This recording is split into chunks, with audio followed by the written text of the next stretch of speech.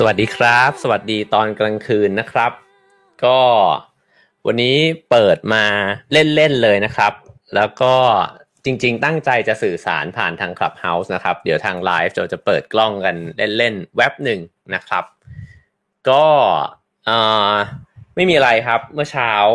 ได้เข้าไปในห้องพี่ด้วงครับแล้วก็พี่ด้วงเปิดห้องแล้วก็คุยสนทนากันนะฮะรู้สึกว่าสนุกมากก็เลยอยากเปิดห้องใน Clubhouse นะครับแล้วก็ชวนคนคุยนะครับจริงๆแล้วคือชวนให้คนอื่นเนี่ยยกมือกันขึ้นมาคุยแล้วก็คุยกันเล่นๆนะครับไม่รู้ว่าจะมีคำตอบหรือว่าจะมีประเด็นอะไรเป็นพิเศษหรือเปล่านะครับแต่ว่าสโคปนี่ก็คงจะแค่เท่าที่จะสามารถคุยได้นะครับอะไรที่คุยไม่ได้ก็จะไม่สามารถที่จะตอบได้นะเพราะว่าความรู้ก็มีอยู่ประมาณหนึ่งเท่านั้นนะครับแต่ว่าอยากจะแลกเปลี่ยนกันในแง่มุมของชีวิตนะครับการงานความสัมพันธ์ต่างๆนานานะครับอะไรที่เป็นพื้นฐานของชีวิตนะครับก็เลยยิงไปทางไลฟ์ด้วยนะครับซึ่งทางไลฟ์อาจจะไม่ได้สามารถที่จะส่งเสียงกันนะครับก็ขอบคุณนะครับหลายๆคนที่ทักทายกันเข้ามานะครับคุณชนันบอกว่าอยากให้พี่เอ๋ให้คำแนะนำในการหาสิ่งที่ชอบมาทำ thesis หน่อยนะครับตอนพี่เลือกทำหัวข้ออะไรตอนนั้นเนี่ยเรียนวิชาโฆษณานะครับคือเรียนกราฟิกดีไซน์แล้วก็จะต้องทำ thesis เนี่ยเป็นกราฟิกดีไซน์นะครับก็จะเป็นโปรเจกต์ใหญ่นะครับใน Clubhouse ถ้าเกิดว่าใครอยากจะชวนคุยก็ยกมือกันไว้ได้เลยนะครับเดี๋ยวผมจะเชิญขึ้นมานะครับก็จะต้องทำงานโฆษณาโปรเจกต์หนึ่งนะครับก็เหมือนทำแคมเปญขึ้นมาอันหนึ่งซึ่งในตอนนั้นเนี่ยที่คณะเขาก็จะฮิตกันว่าให้ทำสิ่งที่มันอาจจะเกี่ยวข้องกับสังคมหน่อยอะไรเงี้ยนะครับแล้วก็ไปหาโจทย์กันตอนนั้นก็มีโจทย์หนึ่งที่รู้สึกว่ามันก็ไม่ได้สนุกเลยนะฮะ แต่ก็อันนี้ก็ได้อาจจะได้ภาพอะไรแปลกๆนะครับก็เลยทำโปรเจกต์น้ำประปาดื่มได้นะฮะซึ่งจริงๆแล้วก็น้อยคนนะครับที่จะดื่มน้ำประปาหรือถ้าจะพูดให้ถูกก็คือกล้าที่จะดื่มน้ำประปานะครับก็ตอนนั้นก็เลือกทำหัวข้อนี้นะฮะแล้วก็ทำออกมาเป็น TVC นะครับหนังโฆษณาทำเป็น print ad นะครับแล้วก็ทำเป็นบิลบอร์ดต่างๆนานาเหล่านี้นะครับก็ยังจำได้ว่าตอนส่ง thesis นะครับตอนที่อาจารย์เขามานั่งตรวจกันน่าจะสัก3คนหรือ5คนนะฮะก็ไปเสิร์ฟน้ำอาจารย์นะครับแล้วก็เสิร์ฟน้ำอาจารย์คนละแก้วตั้งไว้ตรงหน้านะฮะแล้วก็บอกกับอาจารย์บอกว่าตรงหน้าของคณะกรรมการทุกคนเนี่ยก็คือน้ำประปานะครับชวนกันดื่มให้ทุกคนเนี่ยดื่มนะฮะแต่ว่าก็ไม่มีใครดื่มนะครับก็บอกกับกรรมการบอกว่าเนี่ยเดี๋ยวผมจะพรีเซนต์แคมเปญของผมนะครับแล้วก็คิดว่าพอฟังแล้วทุกคนเนี่ยหลังจากพรีเซนต์เสร็จเนี่ยจะกล้าดื่มน้ำที่ตั้งอยู่ข้างหน้าตัวเองนะฮะก็อันนั้นเป็นวิธีเปิดการพรีเซนต์ thesis นะครับเพราะฉะนั้นอาจจะให้คำแนะนำคุณชนันไม่ได้นะฮะว่าจะเลือกหัวข้ออะไรที่ชอบมาทำ thesis นะครับเพราะผมเนี่ยเลือกจากสิ่งที่ไม่ชอบ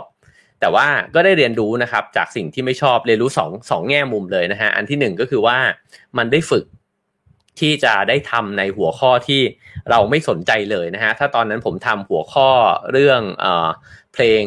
Britpop อะไรเงี้ยผมก็อาจจะรู้สึกสนุกกว่านะครับแต่ว่ามันก็ได้ฝึกก่อนที่จะออกไปเจอโลกความจริงนะครับที่ต้องไปเจองานที่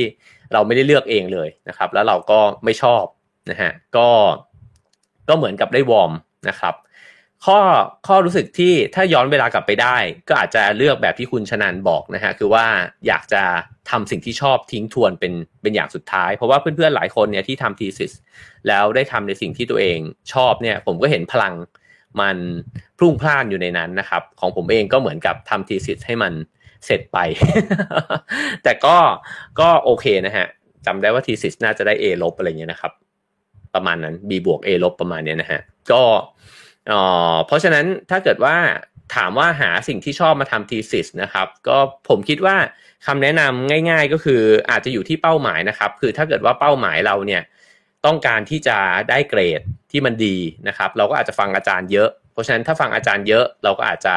เลือกในสิ่งที่เอาใจอาจารย์มากกว่าสิ่งเอาใจตัวเองนะครับแต่ว่าถ้าเกิดว่าเลือกในสิ่งที่ตัวเองชอบมันก็อาจจะวางเป้าหมายนั้นลงนะครับเราก็อาจจะไม่ได้ทำงานได้ตรงตามที่อาจารย์ต้องการได้มากสักเท่าไหร่นะครับก็อาจจะต้องยอมรับสิ่งนั้นแต่ถ้าเกิดว่าเกิดทำไปแล้วมันโอ้โหเป๊ะกันนะฮะก็คือได้ทำสิ่งที่ตัวเองชอบด้วยและอาจารย์ก็ชอบงานที่เราทำด้วยก็คงจะเพอร์เฟกต์นะครับก็เพราะฉะนั้นอาจจะยืนอยู่บนทางแยกนะฮะก็ถ้ารู้สึกว่าอยากสนุกกับสิ่งที่ตัวเองชอบก็ผมว่าก็ซัดเลยนะฮะก็ผมว่าเรารู้อยู่แล้วแหละว่าเราชอบอะไรสนใจอะไรนะครับแต่ถ้ามันสับสนก็อาจจะใช้วิธี list ออกมาบนหน้ากระดาษก็ได้นะครับก็เห็นว่าเฮ้ยมันมีอะไรอยู่บ้างในมือเราในหัวเรานะครับแล้วก็หลังจากนั้นก็วงเอาอะไรที่มันพอจะเป็นไปได้มากที่สุดก็ลองหยิบขึ้นมาทำนะครับใน Clubhouse ก็ยังไม่มีใครยกมือนะครับแต่ว่าในในแชทนี่โอ้โหคำถามและคำทักทายมาเพียบเลยนะครับคุณทริมนะฮะบอกว่าชอบฟังรายการของพี่มากๆเลยได้ความรู้ได้แง่มุมหลายๆอย่างจากการฟังช่องพี่เลยนะครับขอบคุณมากๆนะครับได้กำลังใจนะครับ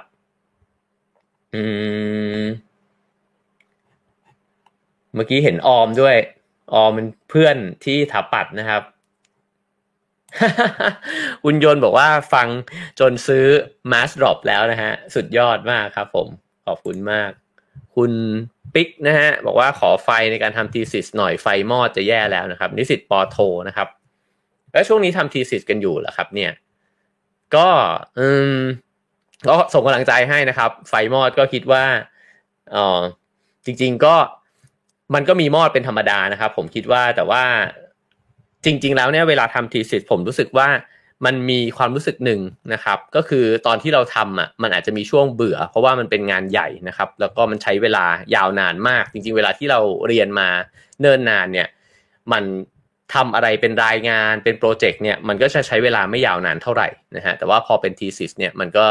นานเป็นพิเศษนะครับมันก็จะเป็นช่วงเวลาที่แบบเบื่อบ้างไฟมอดบ้างนะครับผมว่าก็ไปหาอะไรที่มันเติมไฟนะฮะอะไรที่มันผ่อนคลายบ้างก็ได้นะครับแต่ว่ามีอย่างหนึ่งที่อยากจะแชร์แล้วกันนะฮะก็คือว่าผมเนี่ยจำได้เลยว่าตอนสมัยทำ thesis เนี่ยที่ถาปัดในยุคนู้นนะฮะก็เราจะฮิตการค้างคณะกันมากเลยแล้วก็มันเป็นช่วงเวลาที่สนุกมากนะครับแล้วก็พอเข้าใกล้ช่วงที่จะส่งมันก็จะเป็นช่วงเวลาที่เครียดมากแต่ว่าผมเนี่ยส่งแบบก็คือมันอาจจะเพราะผมทำงานโฆษณาแต่ว่าเพื่อนๆเนี่ยที่ทำ product design หรือว่า interior design เนี่ยมันหนักหนากว่ากันเยอะมากนะครับเพราะฉะนั้นงานโฆษณาพอมันส่งแบบผ่านแล้วเนี่ยมันจะใช้เวลาในการทำแบบเนี่ยน้อยกว่าชาวบ้านเขาเป็นข้อได้เปรียบนะครับก็ผมกับเพื่อนๆที่ทำกราฟิกด้วยกันเนี่ยก็ชวนกันไปโยนโบลิ่งที่มาบุญคลองนะฮะแล้วก็ใช้ชีวิตกันแบบชิลมากนะครับแต่ว่าพอเสร็จจากช่วงเวลานั้นเนี่ยก็รู้สึกว่ารู้สึกว่าฉันทำอะไรลงไปนะครับแล้วก็ทุกครั้งที่ย้อนไปดูทีซิสตัวเองก็จะรู้สึกอยู่ตลอดเวลาเลยว่าถ้าตอนนั้นแบบทุ่มเทกับมันมากกว่านี้นะครับเราจะได้ผลงานออกมาเป็นแบบไหนก็คิดว่าถ้าเรามองไปถึงอนาคตเนี่ยแล้วก็มองถึงสิ่งที่ตัวเองทำตอนนี้ผมว่าช่วงเวลาที่ไฟมอดเนี่ยสิ่งหนึ่งที่จะจุดไฟได้ก็คือว่ามันมีโอกาสเพียงแค่ครั้งเนี่ยแล้วก็ถ้าเราทำมันเต็มที่เนี่ยมันก็น่าจะเป็นทีซิสที่เราภูมิใจนะครับแล้วก็พอใจเพราะฉะนั้นไฟมอดได้ครับแต่ว่าก็รีบกลับมาจุดไฟตัวเองนะครับออมถามบอกจังหวัดอะไรรวยที่สุดออมช่วยเฉลยด้วยนะ ต้องไปถามไอ้ซอนนะครับคุณแจ็คกี้นะฮะถามว่าลงงานวิ่งที่ไหนบ้างจริงๆลง ATM ไว้นะครับแล้วก็ ATM เลื่อนไปเป็นมกราใช่ไหมฮะแล้วก็มีลงบางแสน21ไว้ครับผมก็เนี่ยครับยังห่างหายจากการซ้อมไปอยู่นะครับคุณเหมือนพลอยบอกว่ารออ่านบันทึกวันนี้อยู่นะครับเพิ่งโพสต์ไปเลยครับคุณเหมือนพลอยครับนี่กลายเป็นว่าผมคุยกับทางแชทนะฮะ โอเคครับคุณตรีพัฒน์เหรอฮะบอกว่าผมกำลังจะขึ้นเลข30อยากถามพี่เอ๋ว่าตอนที่พี่เอ๋จะขึ้นเลข3ตอนนั้นรู้สึกยังไงกับชีวิตบ้างนะครับให้คำแนะนำเกี่ยวกับมุมมองการใช้ชีวิตด้วยนะครับขอบคุณนะครับก็ตอนจะขึ้นเลข3นี่คือผมต้องย้อนกลับไปประมาณ13ปีนะฮะถ้าเท่าที่จำได้ช่วงเวลา20กว่าก็เป็นช่วงเวลาที่ไฟแรงมากนะครับแล้วก็เป้าหมายในชีวิต ชัดเจนมากเลยนะครับตอนนั้นผมทำงานโฆษณาแล้วก็มีเป้าชัดมากนะฮะคืออยากจะทำงานให้ได้รางวัลนะครับแล้วก็รางวัลสูงสุดของคนทำงานโฆษณาก็คือรางวัลคานส์นะครับไปอยากได้รางวัลที่เมืองคานส์แบบนี้นะฮะอยากประสบความสำเร็จในชีวิตนะครับแต่ว่าพอตอนจะขึ้นเลข3ตอนนั้นก็น่าจะมีความรู้สึกว่าทำงานมาได้ประมาณสัก6 ปี6-7 ปีนะครับก็ถ้าจำไม่ผิดมันก็น่าจะเป็นช่วงเวลาที่กำลังจะย้ายงานคือย้ายสายงานไปเลยนะฮะก็ความรู้สึกตอนนั้นน่าจะเป็นความรู้สึกว่ามีความอิ่มตัวบางอย่างกับงานที่ทำมาแล้วก็อาจจะเข้ามาสู่ช่วงคำถามที่2คำถามอีกช่วงหนึ่งนะฮะของชีวิตว่าตกลงแล้วเราจะทำอะไรต่อดีนะครับก็สิ่งหนึ่งที่มันน่าจะอยู่ในใจก็คือมีความรู้สึกว่าเราจะต้องมีความมั่นคงแล้วหรือเปล่าวะนะครับเพราะว่าเราก็มองเห็นว่าคนที่เขาวัยประมาณนี้เนี่ยก็คงจะต้องไปสู่สเตจถัดไปของชีวิตนะครับก็จะเห็นว่าเดี๋ยวเขาก็คงจะต้องแต่งงานแล้วก็ต้องมีบ้านอะไรเงี้ยนะครับมีหนี้ ตอนนั้นนะฮะคิดว่าเป็นแบบนั้นแล้วก็คิดว่าสิ่งที่มันเปลี่ยนแปลงไปนะครับก็คือมันเริ่มมีความรู้สึกแล้วว่าชีวิตมันไม่ใช่ของเราคนเดียวคือในช่วงวัย20กว่าเนี่ยมันเหมือนเราพุ่งไปสู่เป้าหมายของตัวเองนะครับแล้วก็ตอน30กว่าก็เริ่มที่จะวางแผนแล้วว่าเดี๋ยวคงจะต้องแต่งงานกับแฟนนะครับเดี๋ยวต้องทำบ้านต่างๆนานานะครับก็จะเริ่มรู้สึกว่ามันมีภาระมากขึ้นตัดสินใจอะไรก็อาจจะไม่ปราดเปรียวเนี่ยเท่ากับ20นะครับแต่ก็มันเป็นช่วงเวลาที่เหมือนกับพยายามที่จะผมใช้คำว่าสร้างบ้านบนโลกใบนี้ครับคือมันไม่ใช่แค่สร้างบ้านที่มันเป็นสถาปัตยกรรมเนี่ยขึ้นมาเท่านั้นแต่ผมเชื่ออย่างนี้ฮะว่าชีวิตเราเนี่ยหลังจากช่วงวัยหนุ่มสาวเนี่ยเราต้องการมีพื้นที่บางอย่างเนี่ยบนโลกแล้วก็จะประกาศเบาหรือดังก็แล้วแต่เราต้องการจะบอกกับโลกใบนี้ว่าที่ตรงนี้เป็นของฉันนะครับแล้วก็แสวงหาอยู่ช่วงเวลาหนึ่งอ่ะแล้วก็คิดว่าแถวๆนี้ละวะแล้วก็จะปักหลักลงไปนะครับแต่ช่วงต้น30เนี่ยมันเหมือนจะเจอครับมันเหมือนจะเจอว่าตรงนี้แหละน่าจะเป็นที่ทางของเราแล้วนะครับแต่ว่าพอสัก30แล้วก็ใช้ชีวิตไปอีกสักพักหนึ่งฮะมันก็จะเริ่มมีคำถามอีกว่ามันใช่ไหมวะตรงนี้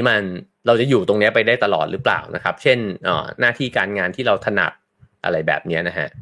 เพราะว่ามันมี2ความรู้สึกเกิดขึ้นนะครับความรู้สึกหนึ่งก็คือเราอยู่มานานแล้วอะแล้วก็เราอาจจะ1ก็คือเบื่อ2ก็คืออาจจะเก่านะครับเรามีความรู้สึกว่าเราเก่าในพื้นที่นั้นเนี่ยแล้วเราก็จะเห็นคนรุ่นใหม่ที่เขาเพิ่งเรียนจบออกมาที่เขาเพิ่งเข้ามาทำงานในสิ่งที่เราทำมานานเนี่ยเราก็จะเห็นความเก่งของเขานะครับเห็นความที่มันเหมาะสมกับโลกของเขาเนี่ยที่มันมากกว่าเราก็จะมีความสั่นไหวอยู่แบบนั้นด้วยเหมือนกันนะครับเพราะฉะนั้นไอ้2อารมณ์นี้มันเหมือนกับมันก็เป็นแรงผลักอีกแบบนึงเหมือนกันให้เราเดินทางต่อนะครับว่าตกลงแล้วเรายังมีสิ่งอื่นที่อยากทำไหมนะครับหรือว่ามีความถนัดใหม่ๆที่เราจำเป็นจะต้องเรียนรู้หรือเปล่านะครับผมคิดว่าบางคนอธิบายช่วงเวลานี้เนี่ยว่ามันเป็นแบบ second life นะฮะเหมือนกับว่าเราสามารถที่จะมีชีวิตที่2เนี่ยได้นะครับหรือบางคนก็จะบอกว่ามันจะผลักไปสู่ช่วง mid life crisis ก็คือช่วงเวลาที่ใช้ชีวิตมาเกือบถึงครึ่งชีวิตนะครับแล้วก็เริ่มมีคำถามใหม่เริ่มที่จะรู้สึกอิ่มตัวเริ่มที่จะเหมือนชนกำแพงนะฮะก็เหมือนแบบเดินมาจนถึงกำแพงแล้วก็แล้วมันไปยังไงต่อนะครับผมก็คิดว่าผมเจอช่วงเวลานั้นประมาณสัก37-38อะไรแบบนี้นะฮะแล้วก็งงนะฮะงงอยู่พักหนึ่งนะครับไอสิ่งเหล่านี้เนี่ยถ้าเกิดจะอธิบายด้วยวิธีคิดแบบพราหมณ์ฮินดูนะฮะเขาก็จะอธิบายตามขั้นของชีวิตใช่ไหมครับอาสม4ว่าตอนเด็กๆก็จะเป็นพรหมจารีก็เหมือนกับเป็นช่วงเวลาแห่งการเรียนรู้นะครับแล้วก็หลังจากนั้นก็เข้าสู่วัยคฤหัสถ์ก็คือผู้ครองเรือนใช่ไหมครับก็เหมือนกับผมตีความเอาเองนะฮะตามความคิดของผมว่ามันก็คือช่วงเวลาที่เราสร้างบ้านในโลกใบนี้ปักหลักหาพื้นที่ บนโลกใบนี้นะครับแล้วก็คิดว่าจะอยู่ในบ้านหลังนั้นหลังจากนั้นเนี่ยมันก็จะเข้าไปสู่ช่วงวรรณปรัชน์เนี่ยมันก็เหมือนกับช่วงเวลาที่เปิดประตูออกจากบ้านแล้วก็ไปสู่ป่านะครับถ้าเป็นตามภาษานักบวชก็เหมือนกับช่วงเวลาของการละตอนแรกพยายามจะยึดใช่ไหมครับพยายามที่จะเอาสิ่งต่างๆมาเข้าบ้านนะฮะเป็นของเราแล้วก็นี่ของฉันนี่คือโลกของฉันนี่คือที่ทางของฉันเลยครับวรรณปรัชน์มันก็เหมือนกับโอเคงั้นฉันไม่อยู่บ้านหลังนี้แล้วฉันลดตัวตนลงสิ่งที่เคยคิดว่ามันมีคุณค่ามันก็อาจจะไม่ได้มีคุณค่าที่จะยึดแบบเดิมแล้วแต่ว่าเรียนรู้ที่จะปล่อยทิ้งไปนะฮะปล่อยสิ่งที่เคยยึดถือปล่อยความสำเร็จปล่อยเป้าหมายอะไรต่างๆนะครับก็เป็นช่วงเวลายาวนานเลยนะฮะแล้วก็ถ้าเป็นตามอาสม4ก็จะไปสู่วรรณปรัชน์เสร็จก็จะกลายไปเป็นสัญญา4ใช่ไหมครับซึ่งอันนั้นก็จะเป็นแบบนักบวชในป่าเลยแบบนั้นนะฮะผู้สละแล้วซึ่งโลกอะไรแบบนี้ครับซึ่งผมก็คิดว่ามันก็คงไม่จำเป็นหรอกว่าทุกคนจะเป็นไปตาม4 stage นี้นะครับแต่ว่ามันก็น่าสนใจดีนะครับว่าพอมาถึงช่วงนึงเนี่ยเราจะอยากเกาะกลุ่มอะไรไว้แน่นๆเลยนะครับแต่ว่าผมก็ไม่รู้ชีวิตคนอื่นแต่ว่าชีวิตของผมละกันนะฮะก็รู้สึกว่าบางทีมาถึงช่วงเวลานึงแล้วแบบเกาะกลุ่มบางอย่างไว้แน่นเกินไปเนี่ยมันกับอึดอัดแล้วมันก็ไม่ค่อยเป็นอิสระนะครับก็จะเป็นช่วงเวลานึงเลยที่พยายามหัดที่จะปล่อยนะครับทุกวันนี้ก็มันก็ไม่ได้ปล่อยไปทั้งหมดนะฮะแต่ว่ามันก็รู้ว่าปล่อยอะไรไปบ้าง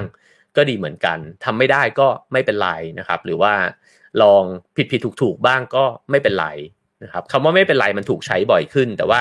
ช่วง30ต้นเนี่ยผมว่ามันเป็นช่วงเวลาที่เคี่ยวกรำกับตัวเองมากแต่20กว่าเนี่ยเคี่ยวกว่านะฮะคือมันเหมือนแบบมึงต้องทำได้ทำไมมึงจะทำไม่ได้ล่ะคนนั้นเขายังทำได้คนนี้เขายังทำได้นะครับก็จะรู้สึกว่า20กว่าเครียดมาก30ต้นก็เครียดแต่เครียดแบบต้องรับผิดชอบอย่างอื่นรับผิดชอบคนอื่นมากขึ้นนะครับแต่ว่าพอ30ปลายเนี่ยผมว่ามันจะไปถึงช่วงเวลาที่ได้เรียนรู้อะไรมากๆอีกครั้งหนึ่งนะครับแล้วก็บางคนถึงเปรียบเทียบว่าชีวิตช่วง40มันเพิ่งเริ่มต้นเองเท่านั้นเองนะครับก็ผมเองก็รู้สึกคล้ายๆแบบนั้นนะครับว่าพอ40มันก็เริ่มต้นใหม่อีกครั้งหนึ่งแล้วก็มันเบาขึ้นกว่าตอน30ต้นนะครับวันนี้ก็แบ่งปันนะครับจากคำถามของคุณตรีพัฒน์นะฮะที่ถามมานะครับก็คิดว่าวันนี้ที่เปิดมาคุยแล้วก็ตั้งชื่อว่า1คำถามล้านคำตอบเนี่ยเพราะว่าผมไม่ได้ตั้งใจจะมาตอบคำถามของเพื่อนๆที่ถามกันมานะครับแต่ว่าอยากให้เป็นจุดเริ่มต้นของบทสนทนานะครับแล้วก็ผมก็ขอชวนคุยต่อละกันนะครับ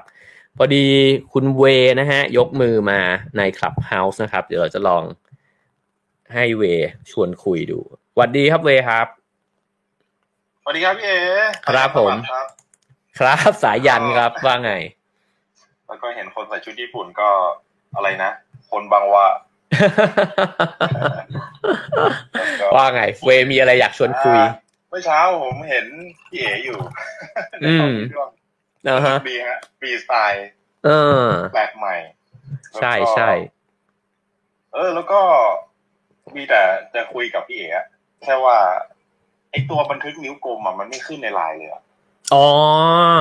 มันยังไม่ส่งเพราะว่ากำลังหาวิธีส่งอยู่ประเด็นคือว่ามันยาวแล้วไม่สามารถกดไลน์ส่งครั้งเดียวได้กลัวว่าส่งกด2ครั้งแล้วมันไปรบกวนคนอื่นอ๋อใช่เดี๋ยวอาจจะต้องแบบหาวิธียัดมันลงอะไรอย่างเงี้ยทำเป็นรูปภาพไหมพี่ใช่ใช่อาจจะเป็นลักษณะนั้นแล้วก็พี่เอยังไม่เฉลยเลยว่ามันกี่กิโลอันนี้เก็บไว้ก่อนใช่ไหม5 กิโลแต่งงว่าทำไมวันนี้มันแคลอรี่มันขึ้นเยอะนั่นแหละก็เลยโพสพี่คือมันคำนวณยากมากเลยมันมีแต่กิโลแคลมันไม่ได้บอกเปสบอกอะไรเลยใช่ใช่ตั้งใจให้ยากไงแล้วก็เรื่องอะไรนะผมจะมาคุยเรื่องอะไรนะเวคิดก่อนได้อยู่บนนี้ก่อนได้โอเคได้คิดคำถามก่อนได้ครับผมก็ในไลฟ์ก็เหมือนกันนะครับพิมพ์คำถามมาได้นะครับคิดว่าเป็นคำชวนคุยแล้วกันนะครับสวัสดีครับพี่โจครับพี่โจมีอะไรอยากชวนคุยครับสวัสดีค่ะได้ยินชัดเจนไหมคะชัดเจนครับผมชัดเจนครับจริงๆไม่ได้เป็นคำถามของพี่เองแต่ว่าเมื่ออาทิตย์ก่อนนะคะพี่โจมีโอกาสได้ไปเจอพี่โจพี่เน็ตลิเดอรี่อะค่ะอ๋อครับผม จริงๆวันนั้นน่ะได้คุยกันเยอะมากเลยแล้วก็พี่โจพี่เน็ตเนี่ยมีคำถามหนึ่งถามพี่โจแล้วคิดว่าน่าจะเป็นประโยชน์เผื่อว่าคุณเอ๋จะลองดูเนาะว่าคำตอบของคุณเอ๋จะเป็นยังไงพี่โจพี่เน็ตเนี่ยเขาถามว่าสิ่งที่ตัวเองอ่ะชอบตัวเองมากที่สุดคือเรื่องอะไรครับผมวันนั้นนะพี่โจพี่เน็ตก็พี่โจเองดันชื่อโจเหมือนกันอีกนะโจไปหาพี่โจอย่างวันนั้นนะคะพี่โจก็ตอบไปว่าพี่โจอ่ะชอบความอึดของตัวเองคือพี่โจอ่ะเป็นคนที่แบบไม่มีทั้งเรื่องอะไรที่เก่งโดยเฉพาะนะคะแล้วแถมพี่โจเองอ่ะก็เป็นคนที่ไม่ค่อยมีดวงในเรื่องใดๆอย่างเช่นตอนที่จะเข้าศึกษานารีอะค่ะมันจะมีโควต้าบ้านใกล้ใช่ไหมคะคุณเอ๋น่าจะเคยผ่านเรื่องนี้ว่าแบบเฮ้ยถ้ามีโควต้าบ้านใกล้เราก็จะเข้าโรงเรียนนั้นได้เลยอะไรเงี้ยปรากฏว่าปีนั้นนะคนที่สมัครเป็น100เลยแต่ว่าคนที่จะถูกคัดออกแบบมีแค่ประมาณ13คนพี่โจก็เป็นหนึ่งในนั้น อะไรอย่างเงี้ยเราก็เลยรู้สึกว่าเราเป็นคนที่แบบไม่เคยได้อะไรมาง่ายๆอะค่ะเราก็เลยจะเป็นคนที่พยายามแล้วก็เป็นคนที่อึดในทุกๆเรื่องวันนั้นพี่โจก็เลยตอบพี่โจพี่เน็ตลิเดอรี่ไปว่าถ้าเรื่องเดียวที่ตัวเองรู้สึกชอบตัวเองที่สุดก็น่าจะเป็นเรื่องความอึดความอดทนประมาณนี้ก็เลยอยากเอาคำถามเนี้ยที่ทำให้เราได้ทบทวนตัวเองเหมือนกันอะถามคุณเอ๋บ้างดีกว่าว่าถ้าให้เลือกได้อ่ะคุณสมบัติอะไรของตัวเองที่คุณเอ๋ชอบที่สุดเป็นคำถามที่น่าสนใจมากเลยนะครับผมมีแวบแรกเลยก็คือผมคิดว่าถ้าผมจะชอบที่สุดผมชอบตัวเองที่เป็นคนขี้สงสัยครับคือผมคิดว่าไอความขี้สงสัยเนี่ยมันพาเราไปสู่อะไรหลายอย่างมากเลยผมมักจะบอกกับคนอื่นเสมอเลยว่าสิ่งหนึ่งที่แบบมันเป็นสิ่งที่ผมชอบมากๆนะครับก็คือเครื่องหมาย question mark ผมคิดว่าเครื่องหมาย question mark เนี่ยมันไปอยู่ตรงไหนเนี่ยมันก็สร้างความน่าสนใจได้หมดเลยคือเวลาที่เราไปเที่ยวเราหย่อนเครื่องหมาย question mark ลงไปตัวนึงที่ตึกเนี้ยมันก็จะพาเราไปสู่อย่างอื่นได้อะไรเงี้ยครับเวลาเราอ่านหนังสือเราหย่อนเครื่องหมาย question mark ลงไปมันก็จะแบบพาเราไปสู่อย่างอื่นได้ก็คิดว่าความ curious นะฮะความแบบว่าเอ๊ะทำไมมันต้องเป็นแบบนั้นจริงเหรอมันต้องเป็นแบบนั้นจริงเหรอเวลาฟังคนนั้นคนนี้แล้วแบบเหรอเอ๊ะทำไมเขาคิดแบบนั้นอะไรเงี้ยครับคิดว่าสิ่งเหล่านี้มันพาไปสู่อะไรอีกหลายอย่างมากนะครับแล้วก็เหมือนแบบเวลาไปเดินทางถ้าเกิดว่าในไกด์บุ๊กเขาบอกว่าไปตรงเนี้ยมันจะดีเราก็จะแบบเหรอไปมันต้องไปแค่ตรงนี้เหรอแล้วมันไม่มีที่อื่นเหรออะไรเงี้ยนะครับก็คิดว่าชีวิตก็คล้ายๆแบบนั้นเหมือนกันครับก็พอมีคำถามมันจะมีทางไปต่อเลยครับอันนี้เป็นสิ่งที่คิดว่าชอบแล้วก็อาจจะมีอีกแง่มุมหนึ่งก็คือว่าผมคิดว่าไอ้เครื่องหมาย question mark มันนำมาซึ่งโดยบังเอิญนะฮะมันนำมาซึ่งความใจกว้างด้วยคือมันทำให้เราตั้งคำถามแม้กระทั่งกับตัวเองว่าไอ้สิ่งที่เรานึกว่าเรารู้แล้วหรือว่าเราถูกอะไรเงี้ยครับมันก็อาจจะไม่ถูกก็ได้นี่หว่าอะไรเงี้ยครับก็คิดว่าอันเนี้ยมันก็ได้ดับเบิลไปด้วยครับผมขออนุญาตถามต่ออีกหน่อยได้ไหมครับผมได้เลยครับแล้วคำถามไหนที่คุณเอ๋เคยงั้นขอเป็น2คำถามแล้วกันคำถามไหนที่คุณเอ๋เคยถามคนอื่นแล้วรู้สึกว่าเป็นคำถามที่มีค่าโอ้โหแต่ละคำถามนี่เป็นคำถามดีทั้งนั้นเลยยากไปไหมมันทำให้พอฟังอย่างเงี้ยปุ๊บพี่โจ้นึกออก2คำถามเลยนะว่าคำถามไหนที่คุณเอ๋เคยถามคนอื่นแล้วรู้สึกว่าได้คำตอบที่มีค่ากลับมาแล้วในขณะเดียวกันเนี่ยคำถามไหนที่เคยถูกถามเรารู้สึกว่าเฮ้ยดีจังเลยน่าจะมีคนถามเราแบบนี้มานานแล้วอะไรอย่างเงี้ยคำถามเมื่อกี้นี่แหละครับคำถามจากพี่โจ้เนี่ยเหรอใช่ใช่คำถามไหนที่ผมถามคนอื่นแล้วรู้สึกว่ามันเป็นคำถามที่มีค่าใช่ไหมครับนี่ไม่เคยคิดเลยครับไม่เคยคิดเลยแต่ว่าพอผมมักจะถามคำถามคนอื่นเนี่ยด้วยคำถามง่ายๆนะครับว่าถ้าเกิดว่าจะบอกอะไรกับคนหนุ่มสาวได้สักอย่างหนึ่งเนี่ยจะบอกอะไรอย่างเงี้ยครับเพราะผมรู้สึกว่าจริงๆแล้วคนเรามันใช้ชีวิตมาถึงช่วงเวลาหนึ่งอะฮะมันจะเรียนรู้อะไรบางอย่างที่แบบเป็นเรื่องที่ตอนนั้นน่ะเราไม่รู้นะครับแล้วก็พอเราแยงคำถามนี้ไปเนี่ยมันจะชวนให้เขาสรุปบทสรุปของชีวิตในช่วงนั้นน่ะไม่ว่าเขาจะอายุเท่าไหร่นะครับคือสมมุติเขาอายุ30 เขาก็จะสรุปอะไรบางอย่างออกมาเขาอายุ40 50 60โดยเฉพาะยิ่งถ้าเกิดว่าสูงวัยมากขึ้นเท่าไหร่เนี่ยไอ้คำถามเนี้ยมันจะไปขุดเอาประสบการณ์ชีวิตเขาออกมาได้เยอะมากแล้วก็หลายครั้งที่ผมก็เซอร์ไพรส์กับไอ้คำตอบของผู้คนนะครับผมก็จะถามว่าแล้วเนี่ยถ้าบอกคนหนุ่มคนสาวได้สักอย่างหนึ่งอย่างเดียวเลยเนี่ยคิดว่าอยากจะบอกอะไรครับผมก็ไม่รู้ว่ามันเป็นคำถามที่มีค่าไหมแต่ว่ามักจะได้คำตอบที่น่าสนใจแล้วก็ทำให้ผมได้เรียนรู้ครับอันนี้ดีจังเลยพี่โจ้อ่ะชอบฟังคุณเอตอนเช้าแล้วจะบอกว่ามีอยู่ครั้งหนึ่งอ่ะที่พี่เตาพี่จำไม่ได้ว่า conversation นั้นมันเกิดจากอะไรแต่ว่าพี่เตาบรรยงอะค่ะจะเล่าให้ฟังว่าสิ่งที่แกถามตัวเองทุกวันตอนเช้าที่ตื่นขึ้นมาแล้วจะนอนอยู่บนเตียงแล้วถามตัวเองก่อนเนี่ยตอนเช้าหรือตอนจะนอนนะพี่จำไม่ได้ที่ประมาณว่าวันนี้ได้ทำอะไรที่ตัวเองคิดแล้วหรือยังใช่แล้วมีเรื่องไหนที่เสียใจที่ยังไม่ได้ทำเรื่องไหนที่เสียใจที่ได้ทำไปแล้วหรืออะไรประมาณนี้อันนี้พี่โจ้แบบเอ็นไลท์มากเลยอ่ะประมาณนั้นนะคะโอ้ดีเลยค่ะนี่ได้ฟังอันนี้คืออันที่บอกว่าถ้าเป็นคำถามที่ตัวเองเคยถามใครแล้วรู้สึกว่าได้คำตอบที่มีค่ากลับมาใช่ไหมคะใช่แล้วคำถามที่เคยมีคนถามคุณเอ๋ล่ะคะ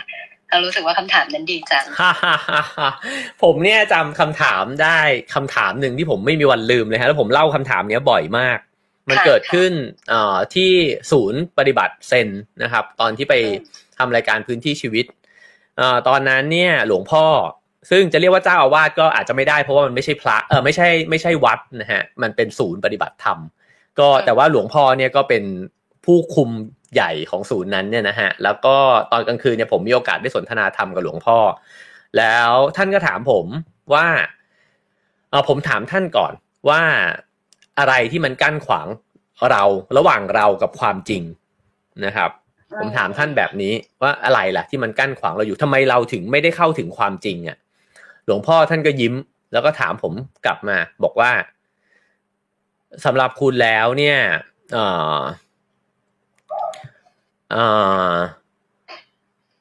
ลมหายใจคืออะไรนะฮะลมหายใจคืออะไรผมก็คิดอยู่นานเลยเหมือนกันคิดอยู่แป๊บหนึ่งฮะแล้วก็บอกกับหลวงพ่อไปว่าก็คือชีวิตนะครับว่าลมหายใจก็คือชีวิตท่านก็ยิ้มแล้วท่านก็สายหัวว่าไม่ใช่อ้าวเหรอพี่โจคิดคำตอบเดียวกันเลยใช่ครับท่านบอกว่าไม่ใช่แล้วท่านก็พอยิ้มเสร็จท่านก็ไม่ตอบฮะแต่ท่านสูดลมหายใจอย่างเงี้ยฮะผมซาโตริเลยพี่ตามไม่ทันหรอพอท่านสูดหายใจแล้วมันหมายความยังไงเพราะว่าทันทีที่เราคิดอะครับมันก็ไม่จริงแต่ว่าลมหายใจมันก็เป็นแค่ลมหายใจ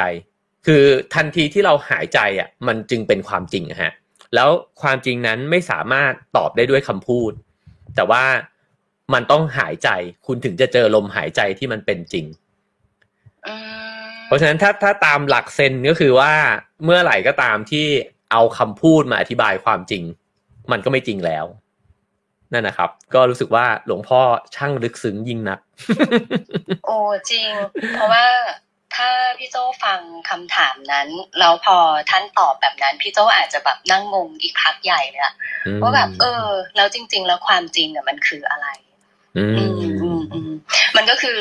ความจริงที่เป็นคำตอบของแต่ละคนนะอาจจะไม่เหมือนกันแต่สิ่งที่เกิดขึ้นอยู่แล้วสิ่งนั้นนั่นแหละคือความจริงถูกไหมคะใช่ครับคือความจริงที่เกิดจากความคิดเนี่ยมันก็จะแตกต่างหลากหลายแล้วมันก็จะไม่จริงแต่ว่าความจริงที่มันจริงจริงๆเนี่ยมันจะต้องไม่คิดและถ้าไม่คิดมันก็จะอยู่ตรงนั้นนะฮะโอ้ยอันนี้ดีมากเลยอันนี้เราเรียกว่าซาโตริใช่ไหมคะ เป็นซาโตริเล็กๆวาบหนึ่งเลยครับแล้วก็แบบโอ้โหเหมือนโดนตีหัวครับตอนนั้นคือรู้สึกว่าโอ้โหโคตรจริงเลยว่ะแล้วก็จำไม่รู้ลืมเลยนะฮะจำไม่รู้ลืมเลยว่าเนี่ยแหละวิธีเข้าถึงความจริงก็คือมันก็คือเป็นโมเมนต์หนึ่งที่มันไม่ได้คิดอะไรเงี้ยครับโอ้ดีจังเลยงั้นอาจจะรบกวนประมาณนี้ขอแอบบอก2อย่างก่อนจะลงครับผมได้ครับอย่างที่1พี่โจ้ก็ไปบางแสน21แต่ไม่รู้จะจบ21โอ้เยี่ยมเลยฮะ จับลอตโต้ได้แล้วก็แบบว่าทั้งชีวิตเพิ่งจะวิ่ง21โลสำเร็จครั้งเดียวแล้วก็อย่างที่สองจริงๆแล้วคุณเอ๋เป็นพี่โจครับผมเราเรียกกันไปแล้วครับแก้ไม่ทันแล้วฮะแก้ไม่ทันเราก็พี่กันไปพี่กันมาอย่างนี้แล้วกันเนาะได้เลยครับโอ้ขอบคุณนะคะที่เปิดโอกาสให้ขึ้นมาพูดคุยกันขอบคุณเช่นกันครับที่อุตส่าห์ขึ้นมาป้อนคำถามดีๆครับก็มีอีกก็ป้อนได้อีกนะครับ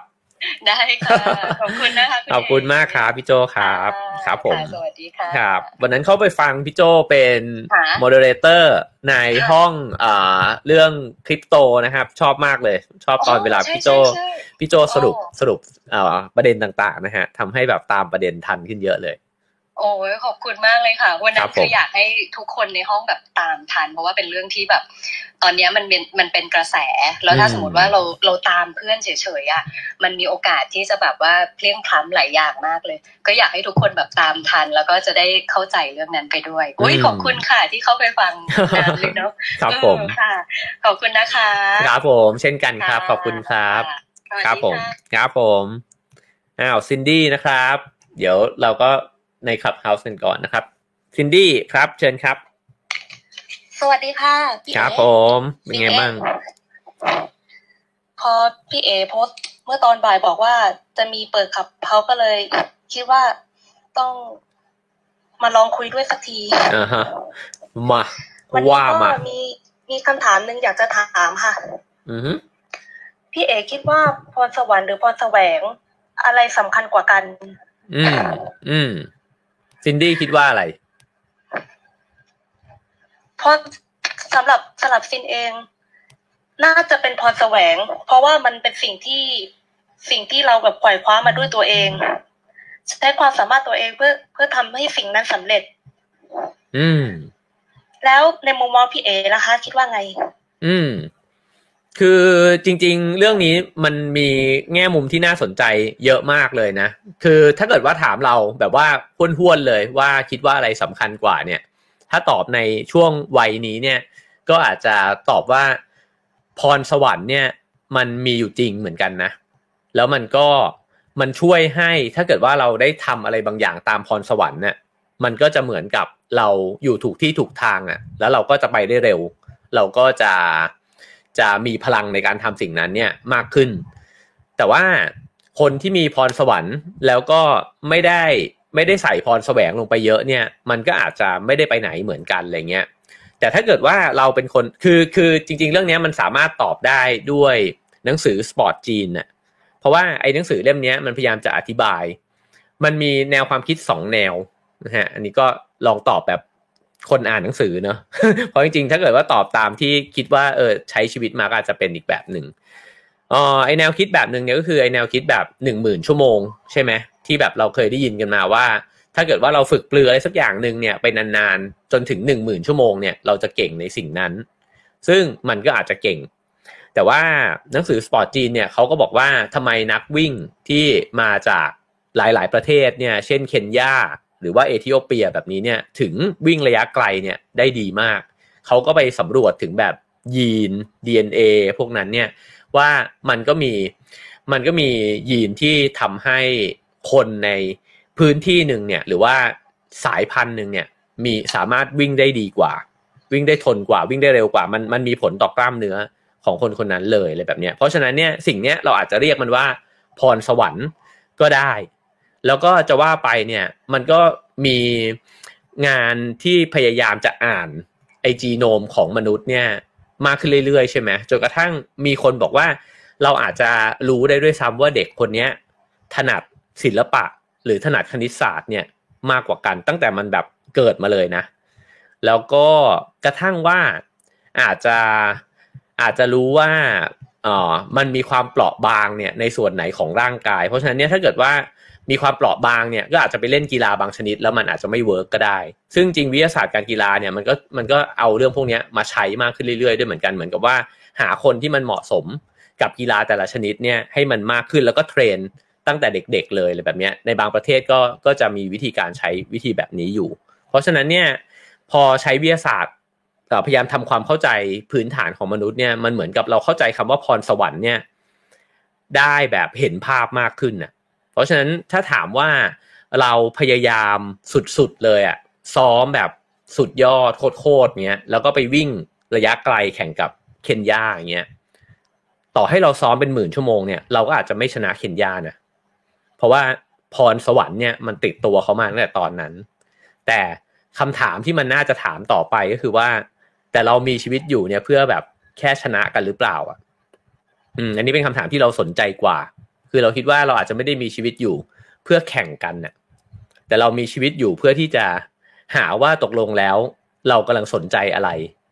แล้วก็ใช้เวลากับมันหลงไหลมันทุ่มเทมันโดยที่ไม่ต้องไปเปรียบเทียบกับใครอะไรอย่างเงี้ยแล้วก็คิดว่าถ้าเรา enjoy มันมีความสุขอยู่กับการที่ได้ทำสิ่งนั้นพัฒนาตัวเองมากขึ้นเรื่อยๆโดยที่อาจจะถ้ามันโลกนี้มันมีสักแบบ10,000 อันดับแล้วเราอยู่อันดับที่ 5,000 กว่าอะไรเงี้ยแต่เรามีความสุขมากๆเลยอ่ะเทียบกับไอ้คนที่อยู่อันดับ2ที่แบบร้องห่มร้องไห้จะเป็นจะตายเพราะตัวเองไม่ได้เป็นอันดับ1เนี่ยเราอาจจะเลือกที่จะเป็นคนที่ 5,000 นั้นก็ได้แล้วเราก็มีความสุขกับการที่เราเอนจอยกับพรแสวงของเราแล้วก็มีพรสวรรค์มากน้อยยังไงก็ไม่เป็นไรอ่ะเราอาจจะสนใจในแง่มุมนั้นอันนี้คิดว่าตอบซินดี้แบบนี้ขอบคุณมากค่ะพี่เอ๋ฟังแล้วก็ค่อยมีกำลังใจหน่อยเพราะว่าช่วงนี้ก็หันมาวาดภาพพวกแฟนอาร์ตอะไรบ่อยขึ้นแล้วแบบพอเห็นคนที่แบบโอ้วาดดีจังมันก็แบบแวบแรกก็แบบมันก็แอบนอยเหมือนกันแต่พอตอนหลังพยายามบอกตัวเองว่ามันก็สวยในแบบของเราอ่ะมันก็สวยในแบบของเราก็คงมันก็เลยแบบเริ่มหายนอยแล้วแบบหันมาเอาดีในแบบของตัวเองแล้วล่ะค่ะใช่เราว่าถ้าเกิดว่าไม่หยุดวาดอ่ะมันก็จะค่อยๆหาความสนุกหาทางที่เราเอนจอยอ่ะเจอไปเรื่อยๆแล้วพอมันเอนจอยมันจะพัฒนานะเราคิดว่ามันไม่ต้องไปเปรียบเทียบกับคนอื่นก็พัฒนาไปเรื่อยๆมันก็น่าจะเราจะชอบงานเรามากขึ้นน่ะเราคิดว่าพอยิ่งแก่นะมันจะยิ่งรู้สึกว่าไม่ต้องเอางานตัวเองไปวางเทียบงานคนอื่นน่ะแต่ว่าทำงานตัวเองให้เป็นงานที่เราชอบอ่ะแค่นี้ก็ดีจะตายแล้วอ่ะขอบคุณมากค่ะพี่เอ๋ขอบคุณซินดี้เหมือนกันไว้มีโอกาสคงได้เจอกันเนอะใช่โควิดซาเดี๋ยวไว้จะจัดอีเวนต์แล้วมาเจอกันขอบคุณมากค่ะครับผมขอบคุณซินดี้ครับผมโอเคครับผมก็ถ้าใน Clubhouse มีใครอยากชวนคุยนะครับยกมือได้เลยนะฮะผมก็จะสลับมาที่ไลฟ์นะครับคุณวรวุฒินะฮะบอกว่าแนะนำการที่เราจะตัดสินใจเรียนอะไรสักอย่างหน่อยตอนนี้สับสนและอยากเรียนหลายอย่างเหลือเกินนะครับนี่เป็นสิ่งที่ตอบได้ยากมากในไลฟ์นะฮะเพราะว่าถ้าอ่านจากคอมเมนต์แบบนี้จะต้องนั่งถามคุณวรวุฒิต่อนะครับว่ากำลังอยากเรียนอะไรบ้างนะครับอาจจะลองพิมพ์มาก็ได้นะครับผมว่าอย่างเงี้ยมันเหมือนเราจะต้องนั่งคุยกันสักนิดนึงเหมือนกันนะครับไม่กล้าแนะนำเพราะว่าคิดว่าข้อมูลยังมีน้อยมากนะครับคุณวิรัตนะฮะชวนคุยมาในหัวข้อน่าสนใจมากเลยนะครับ Metaverse กับพุทธศาสนาจะเป็นอย่างไรคำถามกว้างมากเลยนะฮะก็เขาคิดไปได้อีกไกลมากเลยนะครับว่าตกลงแล้วมันจะสร้างประเด็นเนี่ยให้เราคิดถึงความจริงนะครับคิดถึงตัวตนของเราเนี่ยได้ยังไงบ้างนะครับก็มันกว้างครับกว้างมากเลยนะฮะคิดว่ายังไม่สามารถที่จะตอบได้แบบชัดเจนนะครับพี่นลินีนะครับบอกว่าเสิร์ฟความรู้2รอบเลยนะฮะความรู้2รอบเสิร์ฟไปแล้วเมื่อเช้านะครับตอนนี้อาจจะไม่ใช่ความรู้เท่าไหร่นะฮะ เป็นเมื่อกี้คุณลูกหนูแซวว่าเหงานะฮะอาจจะเป็นความเหงามากกว่านะครับโอ้โหคุณปอนบอกว่าอยากให้สอนฝึกสมาธิเบื้องต้นนะครับผมนี่ยังไม่มีสมาธิเลยนะฮะฝึกสติในชีวิตประจำวันนะครับมิกล้านะครับผมแชร์แล้วกันนะครับว่าผมเองก็พยายามจะฝึกสตินะครับแต่ว่าก็ใช่ว่าตัวเองจะทำได้ดีนะครับแต่ก็คิดว่ามีอุปกรณ์มากขึ้นเรื่อยๆนะครับคิดว่าส่วนหนึ่งก็จากการทำรายการพื้นที่ชีวิตนะครับได้ไปเจอผู้คนแล้วก็ครูบาอาจารย์ที่เขาสอนมานะครับแล้วก็อีกส่วนหนึ่งก็อาจจะมาจากการอ่านหนังสือนะครับจริงๆยิ่งแก่ขึ้นแล้วก็ใช้ชีวิตไปเรื่อยๆก็จะเริ่มรู้สึกว่าสติเนี่ยมันสำคัญมากเลยนะฮะมันช่วยหลายๆอย่างเลยนะครับคือผมว่าพอเราใช้ชีวิตมาถึงช่วงหนึ่งเนี่ยมันจะมีสิ่งหนึ่งที่เกิดขึ้นก็คือเรารำคาญตัวเองที่มันเป็นทุกข์กับเรื่องเดิม นะครับแล้วก็เห็นแพทเทิร์นความทุกข์ของตัวเองว่ามันเกิดขึ้นจากสิ่งเนี้ยมันเกิดขึ้นจากอารมณ์แบบนี้อีกแล้วเกิดขึ้นจากการที่เจอคนแบบนี้แล้วเราก็จะอารมณ์เสียแบบนี้อะไรเงี้ยนะครับแล้วก็ถ้าได้อ่านหนังสือ Thinking Fast and Slow เนี่ยผมว่ามันยิ่งทำให้เห็นชัดเลยว่าถ้าเราอยากจะมีการตัดสินใจที่มันดีนะครับสติเนี่ยมันน่าจะเป็นเรื่องที่สำคัญมากๆเพราะว่าในหนังสือเล่มนั้นก็อธิบายไว้ชัดเจนนะฮะว่าในชีวิตเราส่วนใหญ่เนี่ยเราก็ใช้ระบบคิดที่มันเร็วเนี่ยมากกว่าระบบคิดช้านะฮะก็คือแทบไม่คิดว่างั้นเถอะนะฮะก็ใช้สัญชาตญาณตอบสนองสิ่งต่างๆเนี่ยอย่างรวดเร็วแล้วก็หลายครั้งเราไม่รู้ตัวด้วยซ้ำนะครับก็คิดว่าการฝึกสติมันก็เลยจำเป็นเพราะว่าพอเรามีสติแล้วเนี่ยอารมณ์มันก็จะลดลงใช่ไหมครับเราจะใช้สมองส่วนที่มันมีการไตร่ตรองการวิเคราะห์วิพากษ์วิจารณ์เนี่ยมากขึ้นนะครับเหตุผลมีมากขึ้นนะครับทีนี้ถ้าบอกว่าแชร์เรื่องวิธีฝึกสตินะครับผมคิดว่ามันก็มีฐานเนี่ยหลายอย่างแต่ว่ามีอันนึงที่ครูบาอาจารย์หลายท่านก็สอนนะครับก็คือว่าใช้กายเป็นฐานนะครับก็กลับมาอยู่กับตัวนะฮะผมว่าอันเนี้ยสำหรับตัวผมเองมันเป็นวิธีที่ง่ายที่สุดเลยก็คือพยายามที่จะเวลาที่อารมณ์มันขึ้นมาแบบชัดๆแรงๆเนี่ยก็ทำไงก็ได้ให้กลับมาอยู่กับตัวนะผมนี้แบบแนวพื้นฐานมากๆนะฮะไม่ได้ลึกซึ้งอะไรเลยนะครับก็บางคนก็จะบอกว่าลมหายใจใช่ไหมครับการสูดลมหายใจลึกๆเนี่ยจริงๆมันก็ช่วยได้อย่างรวดเร็วเลยนะฮะคือบางคนเนี่ยบอกว่าสัก3ฟอร์ตนะฮะจริงๆก็ลองทำกันดูก็ได้นะครับ3ฟอร์ตเนี่ยก็มันก็จะแบบคามมันก็จะแบบสงบขึ้นมากแล้วเลยนะฮะหรือถ้าเร็วกว่านั้นอีกก็คือถูมือก็ได้นะครับก็บางคนก็สอนว่าให้ถูมือหรือว่าถูนิ้วแบบนี้นะครับมันก็จะทำให้มีสติอยู่กับตัวเนี่ยมากขึ้นนะครับหรือบางคนก็บอกว่าให้ใช้วิธีการมองไปที่อะไรสักอย่างนึงหรือว่าดูการกระทำของเรานะครับเช่นสมมติว่าถ้าขับรถอยู่ก็เอามือกลับมาอยู่กับพวงมาลัยแบบนี้นะฮะหรือเวลาที่เห็นไฟแดงก็มองไปที่ไฟแดงแบบนี้นะครับแล้วก็อาจจะใช้เพลงอย่างเงี้ยก็ได้เหมือนกันนะฮะหรือใช้เสียงจริงๆมันมีเวิร์กช็อปนึงที่ผมเคยไปเข้าแล้วผมก็รู้สึกเซอร์ไพรส์นะครับก็คือเป็นเวิร์กช็อปที่ให้วาดแผนที่เสียงวิธีการเนี่ยสามารถไปหัดกันได้เลยนะฮะก็คือเขาให้นั่งหลับตาแล้วก็ค่อยๆสังเกตเสียงนะครับที่อยู่รอบตัวเราเริ่มจากเสียงที่มันชัดที่สุดก่อนแล้วก็อาจจะใกล้หลังจากนั้นเนี่ยก็ค่อยๆสแกนนะฮะออกไปเหมือนกับค่อยๆขีดเส้นรอบวงเนี่ยกว้างขึ้นเรื่อยๆเรื่อยๆเรื่อยๆเรื่อยๆนะครับตอนนั้นทำที่สวนลุมมันก็ได้ยินตอนแรกๆเนี่ยได้ยินเสียงลมหายใจเพื่อนๆที่นั่งอยู่รอบๆนะครับแล้วก็ค่อยๆได้ยินเสียงลมพัดใบไม้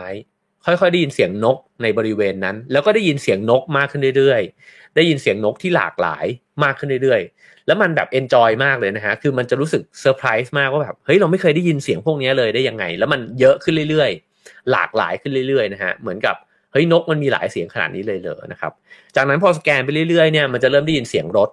ที่มันแบบว่าขับอยู่แถวนั้นนะฮะแล้วก็ได้ยินเสียงมอเตอร์ไซค์ได้ยินเสียงเจาะถนนแล้วก็ได้ยินเสียงอะไรที่มันแบบว่าเริ่มไม่ใช่ธรรมชาตินะฮะแต่สิ่งหนึ่งที่มันเกิดขึ้นเนี่ยแล้วก็รู้สึกแปลกใจก็คือว่ายิ่งสแกนเสียงไปเรื่อยๆนะครับแล้วก็ละเอียดขึ้นเรื่อยๆไกลขึ้นเรื่อยๆเนี่ยมันรู้สึกว่าไม่มีเสียงไหนเลยครับที่เราปฏิเสธหรือที่เราไม่ชอบคือพอจดจ่อไปที่เสียงเนี่ยมันไม่มีความชอบไม่ชอบไม่มีการตัดสินว่าอันนี้เพราะอันนี้น่ารำคาญเพราะมันเพียงแค่อยู่กับเสียงอะครับแล้วก็อยู่กับเสียงไปอยู่ไปเรื่อยๆทางนี้มาจากทางขวาเนอะอันนี้มันมาจากทางซ้ายอันนี้อยู่ใกล้ว่ะอันนี้อยู่ไกลแค่นี้เลยนะครับแล้วมันเป็นห่วงเวลานึงทำประมาณสัก10-20 นาทีแล้วพอลืมตาขึ้นมาเนี่ยมันรู้สึกเลยว่าโหมันเหมือนไปเข้าสมาธิมาแล้วก็เบานะฮะอันนี้ผมว่าเป็นอีกอันนึงที่ลองทำดูได้นะครับแล้วก็สามารถทำได้กับทุกผัสสะเลยนะฮะอีกแบบฝึกหัดหนึ่งก็คือทำกับตาเขาเรียกว่าแบบฝึกหัดตานกฮูกนะครับอันนี้เป็นเวิร์กช็อปที่ไปเรียนกับมูลนิธิโลกสีเขียวนะครับ ตานกฮูกเนี่ยก็คือให้กางแขนออกไปนะครับถ้าเกิดว่าเรากางแขนออกไปแบบเนี้ยเราจะเห็นนิ้วเราอ่ะที่ปลายนิ้วด้านซ้ายด้านขวานะครับมันจะอยู่สุดขอบตาเราถ้ามันสุดแค่ไหนเนี่ยแปลว่าตาเราเนี่ยมันเห็นไปสุดขอบเท่านั้นนะครับเราอาจจะนั่งหรือยืนก็ได้นะฮะแล้วก็มองออกไปมองเฉยๆเลยนะฮะมองเฉยๆแล้วเห็นกรอบการมองของเราทั้งหมดแล้วก็เห็นว่ามันมีอะไรเข้ามาในกรอบการมองของเราบ้างนะครับเราอาจจะเริ่มเห็นคนบางคนเข้ามาเห็นเด็กวิ่งเข้ามาเห็นนกเห็นใบไม้ปลิวนะครับเห็นสิ่งต่างๆอ่ะที่มันเข้ามาในกรอบมันจะเห็นเลยการเคลื่อนที่ทุกอย่างมันจะค่อยๆเข้ามาในกรอบการมองของเราแล้วก็เพียงแค่มองอะครับเพียงแค่มองแล้วก็อยู่ตรงนั้นกับมันนะครับคล้ายๆกันเลยครับความรู้สึกมันก็คล้ายๆกับตอนที่สแกนเสียงคือมันเพียงอยู่ตรงนั้นแล้วเห็นนะฮะแล้วมันก็ไม่มีอะไรเลยที่ชอบไม่ชอบนะครับอันเนี้ยผมรู้สึกว่ามันก็ได้ทั้งสติทั้งสมาธิเลยคือมันเพียงแค่อยู่ตรงนั้นแล้วมันก็นิ่งเงียบมากเลยนะฮะก็เป็นวิธีหลายๆวิธีนะครับก็คิดว่าได้อุปกรณ์มาแหละครับแล้วก็เอามาหัดนะฮะอยู่เรื่อยๆเหมือนกันแต่ก็ยังไม่ใช่คนที่มีสตินะครับ ยังเป็นคนที่สติหลุดอยู่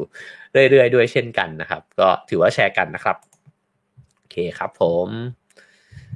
คุณวรพัฒน์บอกว่าขอกำลังใจในการสอบสัมภาษณ์เข้ามหาวิทยาลัยนะครับก็ส่งกำลังใจให้นะครับก็เตรียมตัวดีๆนะครับจริงๆแล้วสอบสัมภาษณ์มหาวิทยาลัยผมเดาว่าถ้าเป็นอย่างในสมัยผมก็ไม่มีอะไรที่น่าจ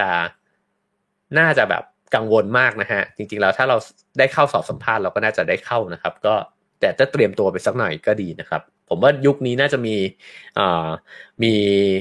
คำแนะนำเนี่ยในออนไลน์อะไรเยอะมากเลยนะครับคุณอาร์มบอกว่ามีโอกาสที่นิ้วกลมจะเอาหนังสือตัวเองมาเล่าไหมครับคุณอาร์มพิมพ์มาได้เลยนะฮะว่าอยากฟังเล่มไหนนะครับไว้ผมจะหยิบมาเล่าบ้างนะครับจริงก็อยากเล่านะฮะแต่ก็เขินๆอยู่นะครับคุณสายฝนบอกว่าได้ฟังตอนค่ำดีใจเลยนะฮะกำลังพาลูกทำกันบ้านไปด้วยนะฮะขอบคุณมากนะครับก็ฟังไปเพลินๆนะครับมีสาระบ้างไม่มีสาระบ้างนะครับคุณหมูหรือคุณมูนะฮะบอกว่าช่วงนี้อ่านนิ้วกลมสมัยก่อนนะฮะวาดภาพไว้เป็นป๊อปปองกูลเลยอ๋อช่วงที่เคยอ่านนะฮะวาดภาพไว้เป็นคนจะชอบบอกว่านิ้วกลมคือคนแบบจะตัวใหญ่หน่อยนะฮะหรือว่าอ้วนหน่อยนะฮะก็มักจะมีคนจินตนาการผมถึงคนที่แบบตัวอ้วนแล้วก็นิ้วกลมเสมอเลยนะฮะคุณชาลินีบอกว่าขอคำแนะนำในการใช้ชีวิตให้ช้าลงหน่อยนะครับเหมือนคนทำงานเยอะๆแล้วกลายเป็นคนเป๊ะและเร็วไปหมดนะครับก็ผมว่าแบบฝึกหัด2แบบฝึกหัดเมื่อกี้ก็เป็นหนึ่งในคำแนะนำนะฮะจริงๆแล้วเวลาที่เรารู้สึกแบบนี้เนี่ยผมทำอะไรหลายอย่างมากเลยนะฮะที่จะทำให้ตัวเองช้าลงนะครับคือผมก็เป็นเหมือนกันในบางช่วงเวลาที่งานมันเยอะมากนะฮะแล้วก็รู้สึกว่าสปีดมันเร่งมากนะครับผมมักจะพูดถึงคำพูดของพี่โน้ตอุดมแต้พานิชเนี่ยที่ผมเคยอ่านเจอแล้วก็เขาให้สัมภาษณ์ไว้ในช่วงเวลาที่ตอนนั้นเนี่ยเขาดังมากแล้วก็มีงานเยอะมากนะฮะเขาบอกว่าในชีวิตช่วงนั้นเนี่ยเขารู้สึกเหมือนกับเขาขับรถเนี่ยอยู่บนทางด่วนแล้วก็เร่งความเร็วเนี่ยมากขึ้นเรื่อยๆนะฮะพอเร่งความเร็วมากขึ้นเรื่อยๆแล้วเนี่ยรถมันก็สปีดอัพขึ้นไปแบบเรื่อยๆแบบนี้นะฮะแล้วพอไปถึงจุดหนึ่งเนี่ยเขารู้สึกว่าเขาไม่ได้ขับรถละแต่รถมันขับเขานะครับคือมันเหมือนชีวิตเนี่ยและการงานเนี่ยมันพาเราไปอะในสปีดนั้นแล้วตัวเราเองไม่ใช่คนควบคุมชีวิตตัวเองอีกต่อไปแล้วอะมันมีอะไรก็ไม่รู้อะมาพาเราไปในสปีดนั้นนะฮะมันก็อาจจะเป็นเรื่องการตัดสินใจว่าฉันจะทำงานนี้ไหมไม่ทำงานนี้ไหมอาจจะเป็นลูกค้าอาจจะเป็นเป้าหมายอาจจะเป็นอะไรต่างๆนานานะครับที่ทำให้เราต้องขับไปในสปีดนั้นน่ะแล้วเราก็มารู้สึกตัวว่าเฮ้ยจริงๆเราไม่ได้อยากจะไปเร็วขนาดนั้นนี่หว่าแล้วมันเริ่มรู้สึกไม่สนุกนะฮะบางครั้งอาจจะรู้สึกอันตรายด้วยนะฮะแต่ก็ยากมากเลยที่จะชะลอรถเพราะว่ารถมันขับเราไปแล้วนะครับผมเนี่ยจะใช้อย่างแรกเลยถ้ารู้สึกแบบนั้นเนี่ยผมจะกางเป็นสิ่งนี่น่าจะอยู่แถวนี้ผมเนี่ยเป็นมนุษย์ที่ยังใช้ organizer นะฮะเป็นเล่มแล้วผมก็จะกางไอ้ปฏิทินอันนี้ออกมาแล้วก็ดูว่างานเนี่ยตั้งแต่วันนี้ไปจนถึงเดือนหน้าเนี่ยมันมีอะไรอยู่บ้างนะครับอย่างแรกเลยที่จะทำคือผมจะวงวันว่างแล้วก็บอกว่าผมจะไม่ทำอะไรอีกแล้ว คือหาจังหวะพอสให้กับชีวิตตัวเองให้ได้ก่อนเลยนะครับอย่างแรกอันนั้นเป็นสิ่งที่ทำนะครับสิ่งที่สองก็คือมันต้องหาจังหวะหายใจแล้วฮะถ้าเกิดเริ่มรู้สึกว่าชีวิตมันเร็วจนกระทั่งแบบเราอยู่บนทางด่วนนะฮะอันที่สองก็คือจัดสรรเวลาใหม่ทั้งหมดเลยนะครับแล้วก็เริ่มรู้สึกว่าเวลาที่มันเร็วมากเนี่ยแปลว่าเราละเลยการจัดเวลาตัวเองเนี่ยมาระยะเวลาหนึ่งนะฮะอันนี้จริงๆได้เขียนไว้ในหนังสือเล่มใหม่ด้วยนะครับหนังสือHave a Nice Life นะครับ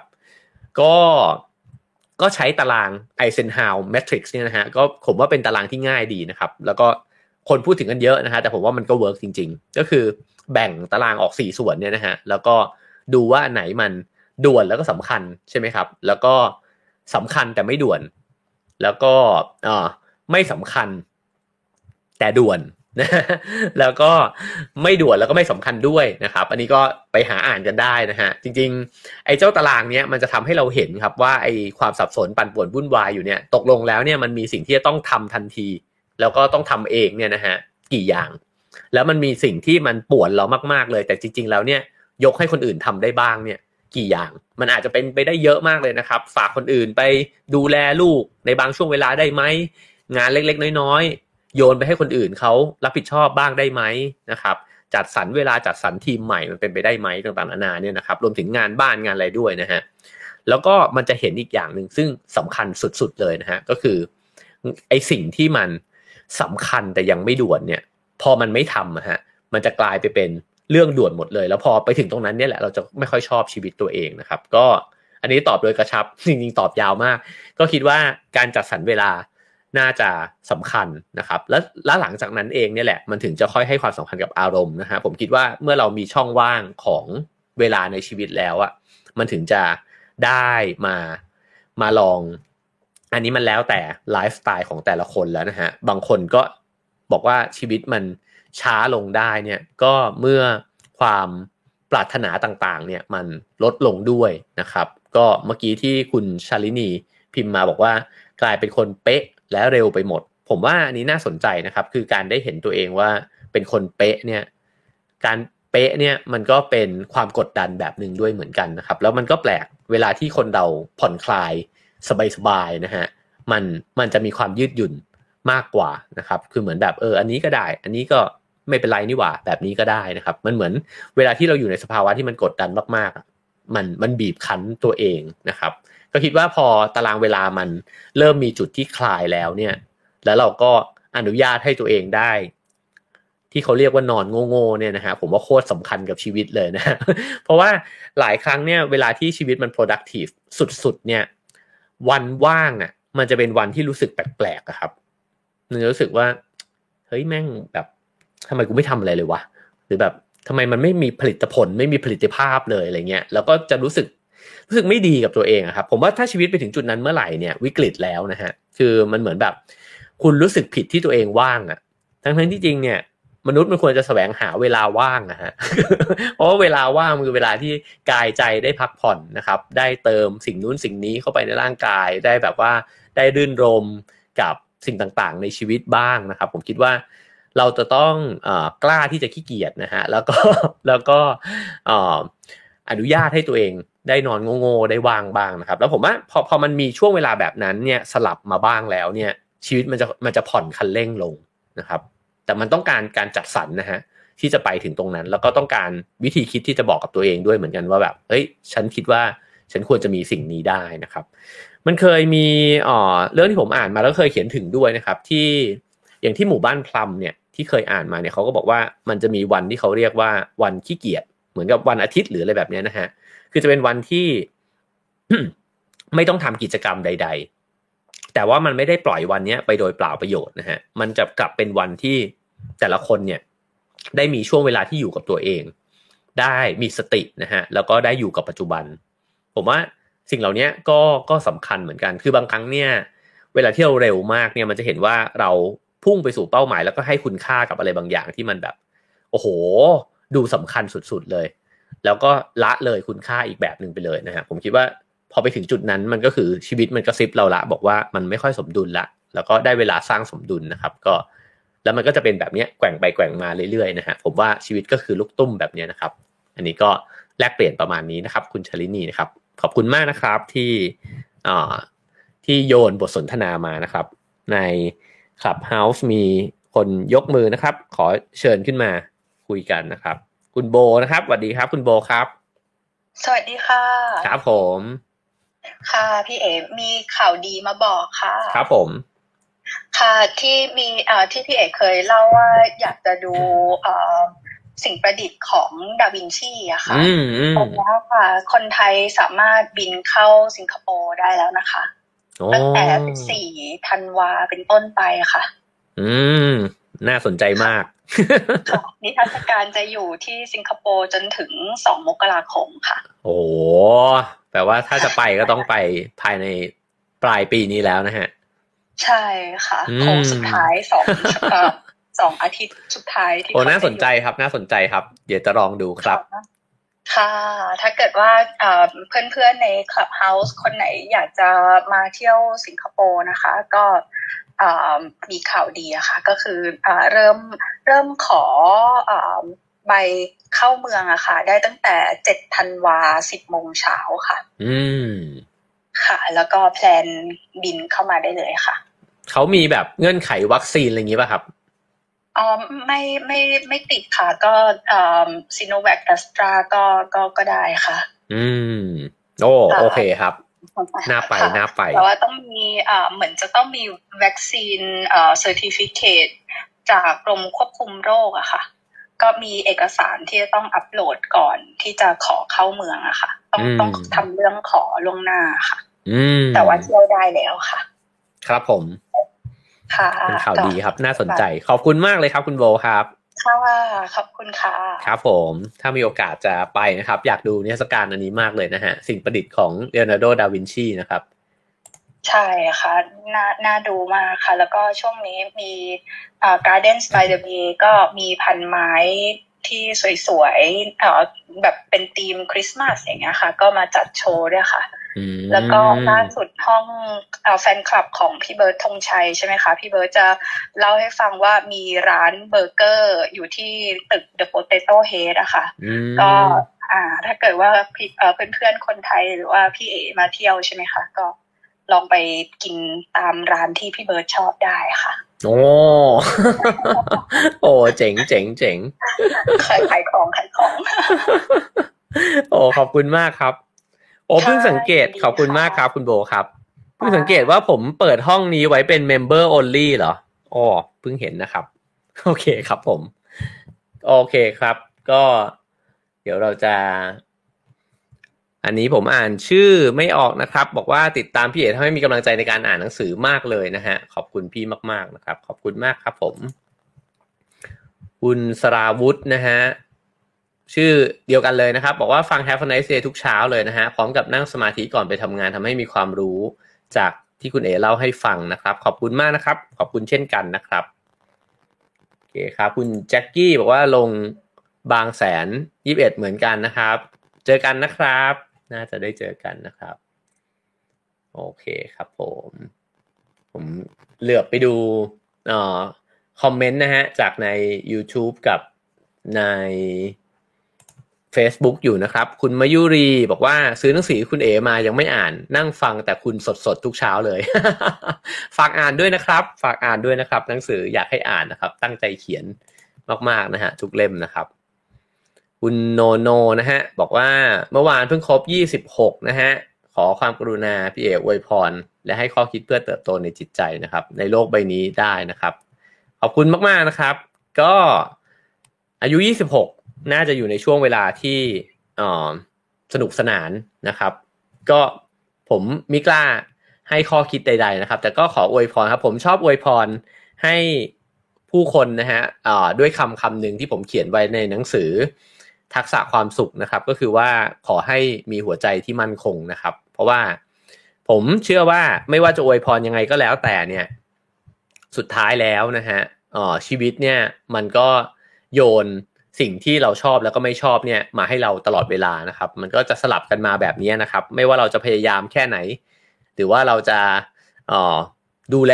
ตัวเองยังไงนะฮะไม่ให้มันหลุดไปจาก กรอบข้อบังคับต่างๆนะครับมันก็จะเจอเรื่องที่มันประหลาดนะครับเรื่องที่มันไม่ได้คาดฝันหรือว่าเราไม่ชอบเนี่ยเข้ามาอยู่ตลอดเวลานะครับก็คิดว่าสิ่งหนึ่งที่เป็นคุณสมบัติที่ผมว่าจำเป็นนะฮะสำหรับตัวเองแล้วกันนะครับกับชีวิตนี้เนี่ยก็คือหัวใจที่มั่นคงนะครับทำยังไงที่เราจะสร้างหัวใจที่มันมั่นคงขึ้นมาได้เรื่อยๆนะครับก็คือสั่นไหวกับเรื่องที่มันเซอร์ไพรส์เราน้อยลงนะครับแล้วก็ใช้ชีวิตไปลองยอมรับนะฮะกับสิ่งที่ชอบบ้างไม่ชอบบ้างที่มันเข้ามาเรื่อยๆนะครับแล้วก็สั่นให้มันน้อยลงเรื่อยๆมันคงไม่ได้นิ่งนะฮะก็ขอให้คุณโนโนนะฮะมีหัวใจที่มั่นคงมากขึ้นเรื่อยๆแล้วกันนะครับสุขสันต์วันเกิดนะครับครับผมเชิญคุณดันครับผมสวัสดีครับสวัสดีค่ะคุณเอกค่ะครับผมวันนี้ดันส่งไปทางจรวดแต่เหมือนคุณเอกไม่ได้อ่านคืออยากตั้งคำถามค่ะก็เคยดู YouTube ตอนที่คุณเอกจัดงานศพจำลองนะคะครับเลยอยากทราบว่ามีแรงบันดาลใจอะไรถึงจัดงานศพจำลองขึ้นนะคะน่าจะมีเรื่องราวที่คิดเกี่ยวกับคำว่าชีวิต life ใช่ไหมคะพอดีวันนี้เห็นคุณเอกเขียนใน Facebook ด้วยอะค่ะก็เลยอยากทราบตรงนี้ค่ะครับขอบคุณมากเลยครับคุณรันครับก็จริงๆแล้วงานศพจำลองครั้งนั้นเนี่ยฮะต้นตอเลยเนี่ยของตัวเจ้าของโปรเจกต์เนี่ยนะครับมาจากกลุ่ม Peaceful Days นะฮะซึ่งก็เป็นกลุ่มที่ทำงานเรื่องเกี่ยวกับความตายนะครับแล้วก็พยายามที่จะบอกกล่าวความรู้แล้วก็ข้อมูลเหล่านี้นะฮะให้กับสังคมไทยนะครับเขาก็ทำมานานละแล้วก็มีทั้งกิจกรรมเรื่องคอร์สการเผชิญความตายอย่างสงบนะครับซึ่งก็มีพระอาจารย์ไพศาลวิสาโลเป็นคนที่เป็นตัวเหมือนกับตัวตั้งตัวตี เป็นผู้ผลักดันนะครับซึ่งพระอาจารย์ก็ทำเรื่องนี้มานานนะครับให้ความรู้เรื่องนี้กับสังคมมานานแล้วก็จริงๆพี่ๆกระบวนการทั้งหลายเนี่ยก็เป็นคนที่ให้ความรู้เรื่องนี้มานานนะครับทีนี้พอช่วงหลังๆเนี่ยเขาก็พยายามจะสื่อสารออกไปให้กว้างขึ้นนะฮะแล้วก็อยากจะให้ความรู้เรื่องความตายเนี่ยกับคนในสังคมไทยหลายๆกลุ่มนะครับแล้วก็กลุ่มหนึ่งที่เขาคิดว่าน่าจะชวนคุยด้วยเหมือนกันเพราะว่ามันไม่ใช่แค่กลุ่มที่เป็นผู้ป่วยหรือว่าคนสูงวัยเท่านั้นนะฮะที่จะต้องเตรียมตัวแต่ว่าจริงๆแล้วเนี่ยคนหนุ่มคนสาวนะครับหรือกระทั่งวัยรุ่นเนี่ยนะฮะก็จำเป็นเหมือนกันที่จะต้องตระหนักถึงเรื่องนี้เพราะว่าความตายเนี่ยมันใกล้ตัวทุกคนนะครับมันไม่เกี่ยวเลยว่าคุณจะต้องแก่แล้วคุณถึงจะตายจริงๆแล้วทุกคนตายได้ตลอดเวลาเหมือนที่พระอาจารย์ไพศาลจะพูดถึงคำของทิเบตอยู่บ่อยๆนะฮะว่าพรุ่งนี้กับชาติหน้าไม่รู้ว่าอะไรจะมาก่อนนะครับคือไม่แน่ชาติหน้าอาจจะมาก่อนก็ได้นะครับแล้วก็ความตายไม่ใช่เรื่องของเราคนเดียวมันเป็นเรื่องที่เกี่ยวข้องกับคนอื่นด้วยคือเราตายก็เกี่ยวข้องกับคนอื่นหรือว่าคนอื่นตายก็เกี่ยวข้องกับเรานะครับเพราะฉะนั้นเนี่ยมันเป็นเรื่องสำคัญมากๆเลยนะฮะเพราะฉะนั้นจึงเป็นเหตุผลที่กลุ่ม Peaceful Days พยายามที่จะสื่อสารเรื่องพวกนี้นะฮะแล้วเขาก็มาชวนผมว่าเขาอยากจะทำมันคล้ายๆกับ Happening Art นะฮะก็คือจัดงานศพขึ้นมาแล้วก็ขอยืมเอาผมเนี่ยไปเป็นตัวละครว่าแล้วก็สัมภาษณ์กันนะฮะว่าแบบว่าถ้าจะต้องมีงานศพของตัวเองเนี่ยผมเห็นงานศพตัวเองเป็นแบบไหนนะครับก็คุยกันแล้วก็จริงๆเขาคุยกับคนหลายคนเพราะตอนแรกเขาตั้งใจจะจัดหลายงานเลยนะฮะแต่ว่างบประมาณมันมีจำกัดแล้วพอดีว่างานที่ผมเล่าไปเนี่ยมันเป็นงานที่เรียบง่ายมากเลยผมก็บอกว่าผมไม่ได้คิดว่าจะจัดอะไรพิสดารผมก็คิดว่าผมจะจัดงานศพที่เป็นงานศพนี่แหละแต่ว่าสิ่งหนึ่งที่อาจจะอยากจะให้มีนะฮะก็คืออยากให้ทุกคนเนี่ยอยู่ร่วมกันในช่วงเวลานั้นนะครับก็คือผมคิดว่าช่วงเวลางานศพมันเป็นช่วงเวลาศักดิ์สิทธิ์แบบหนึ่งคือจริงๆงานศพมันตีความได้หลากหลายมากๆเลยนะฮะมันอาจจะตีความว่าเป็นช่วงเวลาแห่งการลาจากแห่งการบันทึกความทรงจำนะครับหรือบางคนอาจจะตีความไปได้ว่าเป็นช่วงเวลาแห่งการเฉลิมฉลองด้วยซ้ำนะฮะแต่ว่าในตอนนั้นเนี่ยผมก็ตีความว่ามันเป็นช่วงเวลาที่อยากให้ทุกคนเนี่ยกลับมาทบทวนตัวเองผมก็เลยคิดว่าอยากจะจัดงานศพที่มันเป็นงานศพมากๆเลยก็เหมือนทั่วไปนะฮะแต่ว่าขอว่าเวลาที่พระสวดเนี่ยอยากจะให้แปลคำบาลีเนี่ยนะฮะเป็นภาษาไทยว่าพระท่านเนี่ยพูดอะไรบ้างในงานศพนะฮะแล้วก็ขึ้นสไลด์ให้ดูบนหน้าจอว่ามีคำแปลให้อ่านเลยนะครับแล้วก็อยากให้มันมืดอันนี้ตัวครีเอทีฟ ชูใจเนี่ยเขาก็ช่วยดีไซน์งานศพด้วยนะฮะแล้วก็เพื่อที่จะให้ทุกคนเนี่ยได้โฟกัสอยู่กับตัวเองแล้วก็มีอันนึงที่ได้ไปเข้าคอร์สมาแล้วก็อยากจะแบ่งปันผู้คนที่มาร่วมงานศพจำลองเนี่ยก็คือผมก็จะบอกเขาว่าขอที่จะมีโลงศพเนี่ยมาวางอยู่ใกล้ๆเก้าอี้ของทุกคนได้ไหมนะครับแล้วก็เพื่อที่จะให้ทุกคนเนี่ยได้ทดลองตายซึ่งตอนแรกเนี่ยตั้งใจจะให้นอนเฉยๆแต่ว่าครีเอทีฟเขาบอกว่าเฮ้ยพี่นอนในโรงเลยก็ได้นะครับก็มีโอกาสมีโรงเนี่ยวางอยู่ข้างๆแล้วก็ทุกคนที่มาร่วมงานเนี่ยจะถูกเชื้อชวนให้ลงไปนอนในโรงศพนะครับแล้วก็หลังจากนั้นเนี่ยก็จะมีบทภาวนาเพื่อที่จะน้อมนำใจทุกคนเนี่ยให้เตรียมตัวที่จะเข้าสู่ช่วงวาระสุดท้ายของชีวิตนะครับแล้วก็ไอกระบวนการนี้มันจะเหมือนจริงมากคือมันจะทำให้ถ้าเราอยู่กับสติและสมาธิตรงนั้นนะฮะเราจะมีความรู้สึกเลยว่าเรากำลังจะตายนะครับในช่วงเวลานั้นตอนที่ผมไปเข้าเวิร์กช็อปเนี่ยผมจะรู้สึกเลยว่ามันมีหลายสิ่งหลายอย่างมันผุดขึ้นมาในหัวเราว่ามันมีเรื่องอะไรที่เรายังค้างคาอยู่หรือเปล่า มีคนที่เราอยากขอโทษหรือเปล่านะฮะมันมีเรื่องที่ยังไม่ทำไหมมันมีความกังวลอะไรอยู่บ้างไหมนะครับโมเมนต์นี้มันสำคัญมากๆเลยเพราะว่าถ้าเราตายไปแล้วเลยเนี่ยเราจะตายไปพร้อมกับความกังวลนั้นนะครับแต่มันโชคดีที่เราแค่ทดลองตายแล้วเรามีโอกาสได้ลืมตาขึ้นมาอีกครั้งหนึ่งแล้วพอลืมตาขึ้นมาเนี่ยเรามองชีวิตอีกแบบหนึ่งนะฮะตอนนั้นเนี่ยที่ผมผ่านเวิร์กช็อปมาเนี่ยสิ่งที่มันเกิดขึ้นกับตัวผมก็คือผมส่งเมสเสจไปขอโทษเพื่อนที่ไม่ได้คุยกันมานานนะครับ2 คนแล้วก็ได้สารสัมพันธ์กันใหม่นะครับผมออกเดินทางไปอเมริกาใต้60 วันนะครับรวมถึงแอนตาร์กติกาด้วยนะฮะก็คือเป็นทริปที่อยากจะไปมานานละก็คิดว่าไม่ต้องรอละก็ไปเลยนะครับก็ทำอะไรหลายอย่างนะฮะที่อยากจะทำแล้วก็คิดว่าทำเลยดีกว่านะครับก็คิดว่าไอ้โมเมนต์นั้นนี่มันสำคัญมากนะครับก็เลยเอามาใส่ไว้ในงานศพตัวเองแล้วก็คิดว่าสิ่งที่ทำทั้งหมดในงานศพเนี่ยฮะ ไม่ได้คิดที่จะพรีเซนต์อะไรที่มันเป็นความครีเอทีฟเลยนะครับแต่ผมอยากจะนำเอาเนื้อหาที่มันเป็นประโยชน์กับคนเนี่ยในเรื่องของความตายมาส่งต่อแล้วก็มีชวนกันให้เขียนพินัยกรรมนะครับซึ่งสำคัญมากจริงๆแล้วทุกคนถ้ามีโอกาสก็ควรที่จะเขียนพินัยกรรมกันไว้อะไรเงี้ยนะครับแล้วก็มันจะมีสมุดที่ทาง Peaceful Days เขาทำนะครับก็ชื่อว่าสมุดเบาใจนะฮะในนั้นเนี่ยก็จะมีให้กรอกหมดเลยว่าคุณอยากจะให้อะไรใครไว้ยังไงนะครับแล้วก็บอกเจตจำนงตัวเองด้วยว่าถ้าเกิดว่าคุณอยู่ในช่วงท้ายของชีวิตแล้วเนี่ยแล้วคุณแบบป่วยหนักนะฮะคุณจะให้เขายื้อชีวิตคุณไหมนะครับถ้าต้องเจาะคอถ้าต้องมีสายระยางเนี่ยคุณอยากให้เป็นแบบนั้นไหมนะครับก็บอกเขียนเจตจำนงไว้เพราะลูกจะได้ไม่มาเถียงกันหรือว่าญาติมิตรเนี่ยไม่มาเถียงกันว่าตกลงแล้วทำยังไงดีบางคนอาจจะเขาบอกว่าญาติมิตรเนี่ยทะเลาะกันมากที่สุดก็คือตอนที่คนหนึ่งกำลังจะตายจากไปเนี่ยแหละนะฮะแล้วก็ทะเลาะกันมากอีกทีหนึ่งก็คือตอนที่เขาตายไปแล้วแล้วก็แย่งทรัพย์สมบัติกันนะครับเพราะฉะนั้นสิ่งเหล่านี้สำคัญมากๆก็ประมาณนี้ฮะผมตอบยาวนิดนึงแต่ว่าก็ถือว่าให้ข้อมูลเรื่องของความตายไปด้วยนะครับก็ประมาณนี้ครับคุณรันขอบคุณมากค่ะพอดีว่าดูแต่ YouTube แล้วก็ไม่ทราบแบ็คกราวด์ค่ะเขาก็เลยมีแรงบันดาลใจอะไรถึงทำตรงนี้ขึ้นมาแต่พอทราบแล้วก็เข้าใจถ่องแท้มากค่ะแต่ก็อย่างน้อยเข้าใจว่าไม่เพียงแต่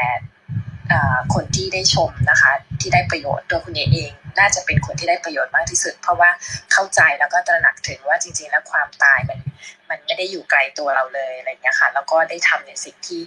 ไม่ต้องรอแล้วทำเลยอยากจะไปเที่ยวก็ไปหรืออยากจะทำอะไรหรือแม้กระทั่งการขอโทษส่งข้อความไปขอโทษเพื่อนที่อาจจะไม่ได้คุยกันนานแล้วอะไรอย่างเงี้ยค่ะก็รู้สึกดีมากๆเลยค่ะพอดีเห็นคุยเรื่องเกี่ยวกับชีวิตอะไรเงี้ยส่วนตัวรันก็รู้สึกว่าคือคำว่าชีวิตอะค่ะตัวเราเมื่อกี้เห็นคุณเอกพูดถึงซาโตริด้วยนะคะจริงๆพระอาจารย์เซนในที่ญี่ปุ่นนะคะคนที่ฝึกปฏิบัตินะคะรันเองก็เคยได้มีโอกาสได้เสวนาธรรมกับพระอาจารย์ตอนที่เป็นปฏิบัติเหมือนกันเราก็อยากรู้ว่ามันต่างกันยังไงกับการที่แบบเข้าสู่นิพพานหรืออะไรอย่างเงี้ยค่ะแต่เมื่อกี้ก็เข้าใจได้ตอนที่คุณเอกพูดแล้วก็ส่วนตัวคิดว่าคนเราอะค่ะเรามักคือชีวิตมันเป็นอะไรที่อัศจรรย์มากๆค่ะคือ เรารู้ตัวอีกทีแล้วก็เกิดมาอยู่บนโลกใบนี้แล้วเราก็มีชีวิตอยู่บนโลกใบนี้แล้วก็คือบางครั้งอะค่ะมันก็ไม่จำเป็นมันไม่ได้เกี่ยวข้องกันเลยว่ามันเป็นความตั้งใจของเราหรือเปล่าอะค่ะแต่ในสักวันหนึ่งนะคะความตายมันก็มาเยือนเราอะไรเงี้ยเพราะฉะนั้นเนี่ยคำว่าความตายกับเรื่องการมีชีวิตอยู่อะไรเงี้ยจริงมันอย่างที่เมื่อกี้คุณเอบอกค่ะว่าวันนี้กับชาติหน้าอะไรเงี้ยค่ะวันพรุ่งนี้กับชาติหน้าอะไรเงี้ยมันเป็นอะไรที่แบบว่าเข้าใจมากๆแล้วตอนที่ดู YouTube ของงานศพจำลองคุณเอชอบมากค่ะแล้วก็มี forward ไปให้เพื่อนๆอะไรอย่างเงี้ยค่ะก็คิดว่าน่าจะส่งต่อนะคะถ่ายทอดช่วยร่วมถ่ายทอดในสิ่งที่ทางพระอาจารย์ไพศาลแล้วก็ทีมงานที่ต้องการถ่ายทอดได้บ้างค่ะก็ขอบคุณมากๆค่ะขอบคุณมากเลยครับขอบคุณมากเลยครับก็จริงๆเรื่องความตายเนี่ยครับเมื่อกี้ที่คุณนันบอกว่าคนที่ได้ประโยชน์มากที่สุดคนหนึ่งเนี่ยน่าจะเป็นผมเห็นด้วยมากๆนะครับแล้วก็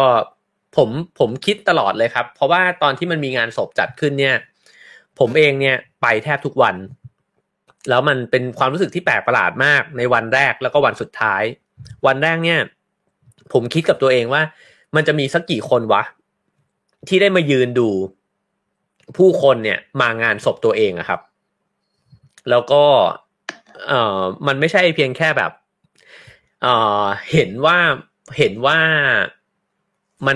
มันจัดขึ้นแบบเหมือนแบบจำลองนะฮะแต่ว่ามันสมจริงมากแล้ววันแรกเนี่ยผมยืนร้องไห้อยู่ตรงข้างหลังที่มันมืดๆนะฮะแล้วก็ยืนดูวิดีโอที่เขาไปถ่ายทำกันมาโดยที่ผมไม่ทราบว่าแต่ละคนเนี่ยจะพูดว่าอะไรนะฮะก็คือมีพี่ที่เคารพรักนะครับมีเพื่อนๆที่สนิทกันเนี่ยมาพูดว่าไอเอ๋เนี่ยมันเป็นยังไงนะครับแล้วเราก็น้ำตาไหลเพราะว่าตอนที่เรามีชีวิตอยู่เนี่ยคือระหว่างที่เราใช้ชีวิตอยู่ด้วยกันเนี่ยมันไม่เคยมีใครพูดให้เราฟังนะครับว่าเรามีคุณค่ากับเขายังไงนะครับหรือว่าเขาขอโทษเราในบางเรื่องนะครับผมคิดว่าเรื่องพวกนี้มันมีคุณค่ามากๆแล้วเราควรจะทำกันน่ะตอนที่แบบเรามีชีวิตอ่ะแต่ว่าเรามักจะทำกันตอนที่ใครสักคนหนึ่งมันตายไปแล้วเนี่ยอันนี้เป็นสิ่งที่ผมได้เรียนรู้มากๆเลยนะครับแล้วก็วันที่ผมได้เห็น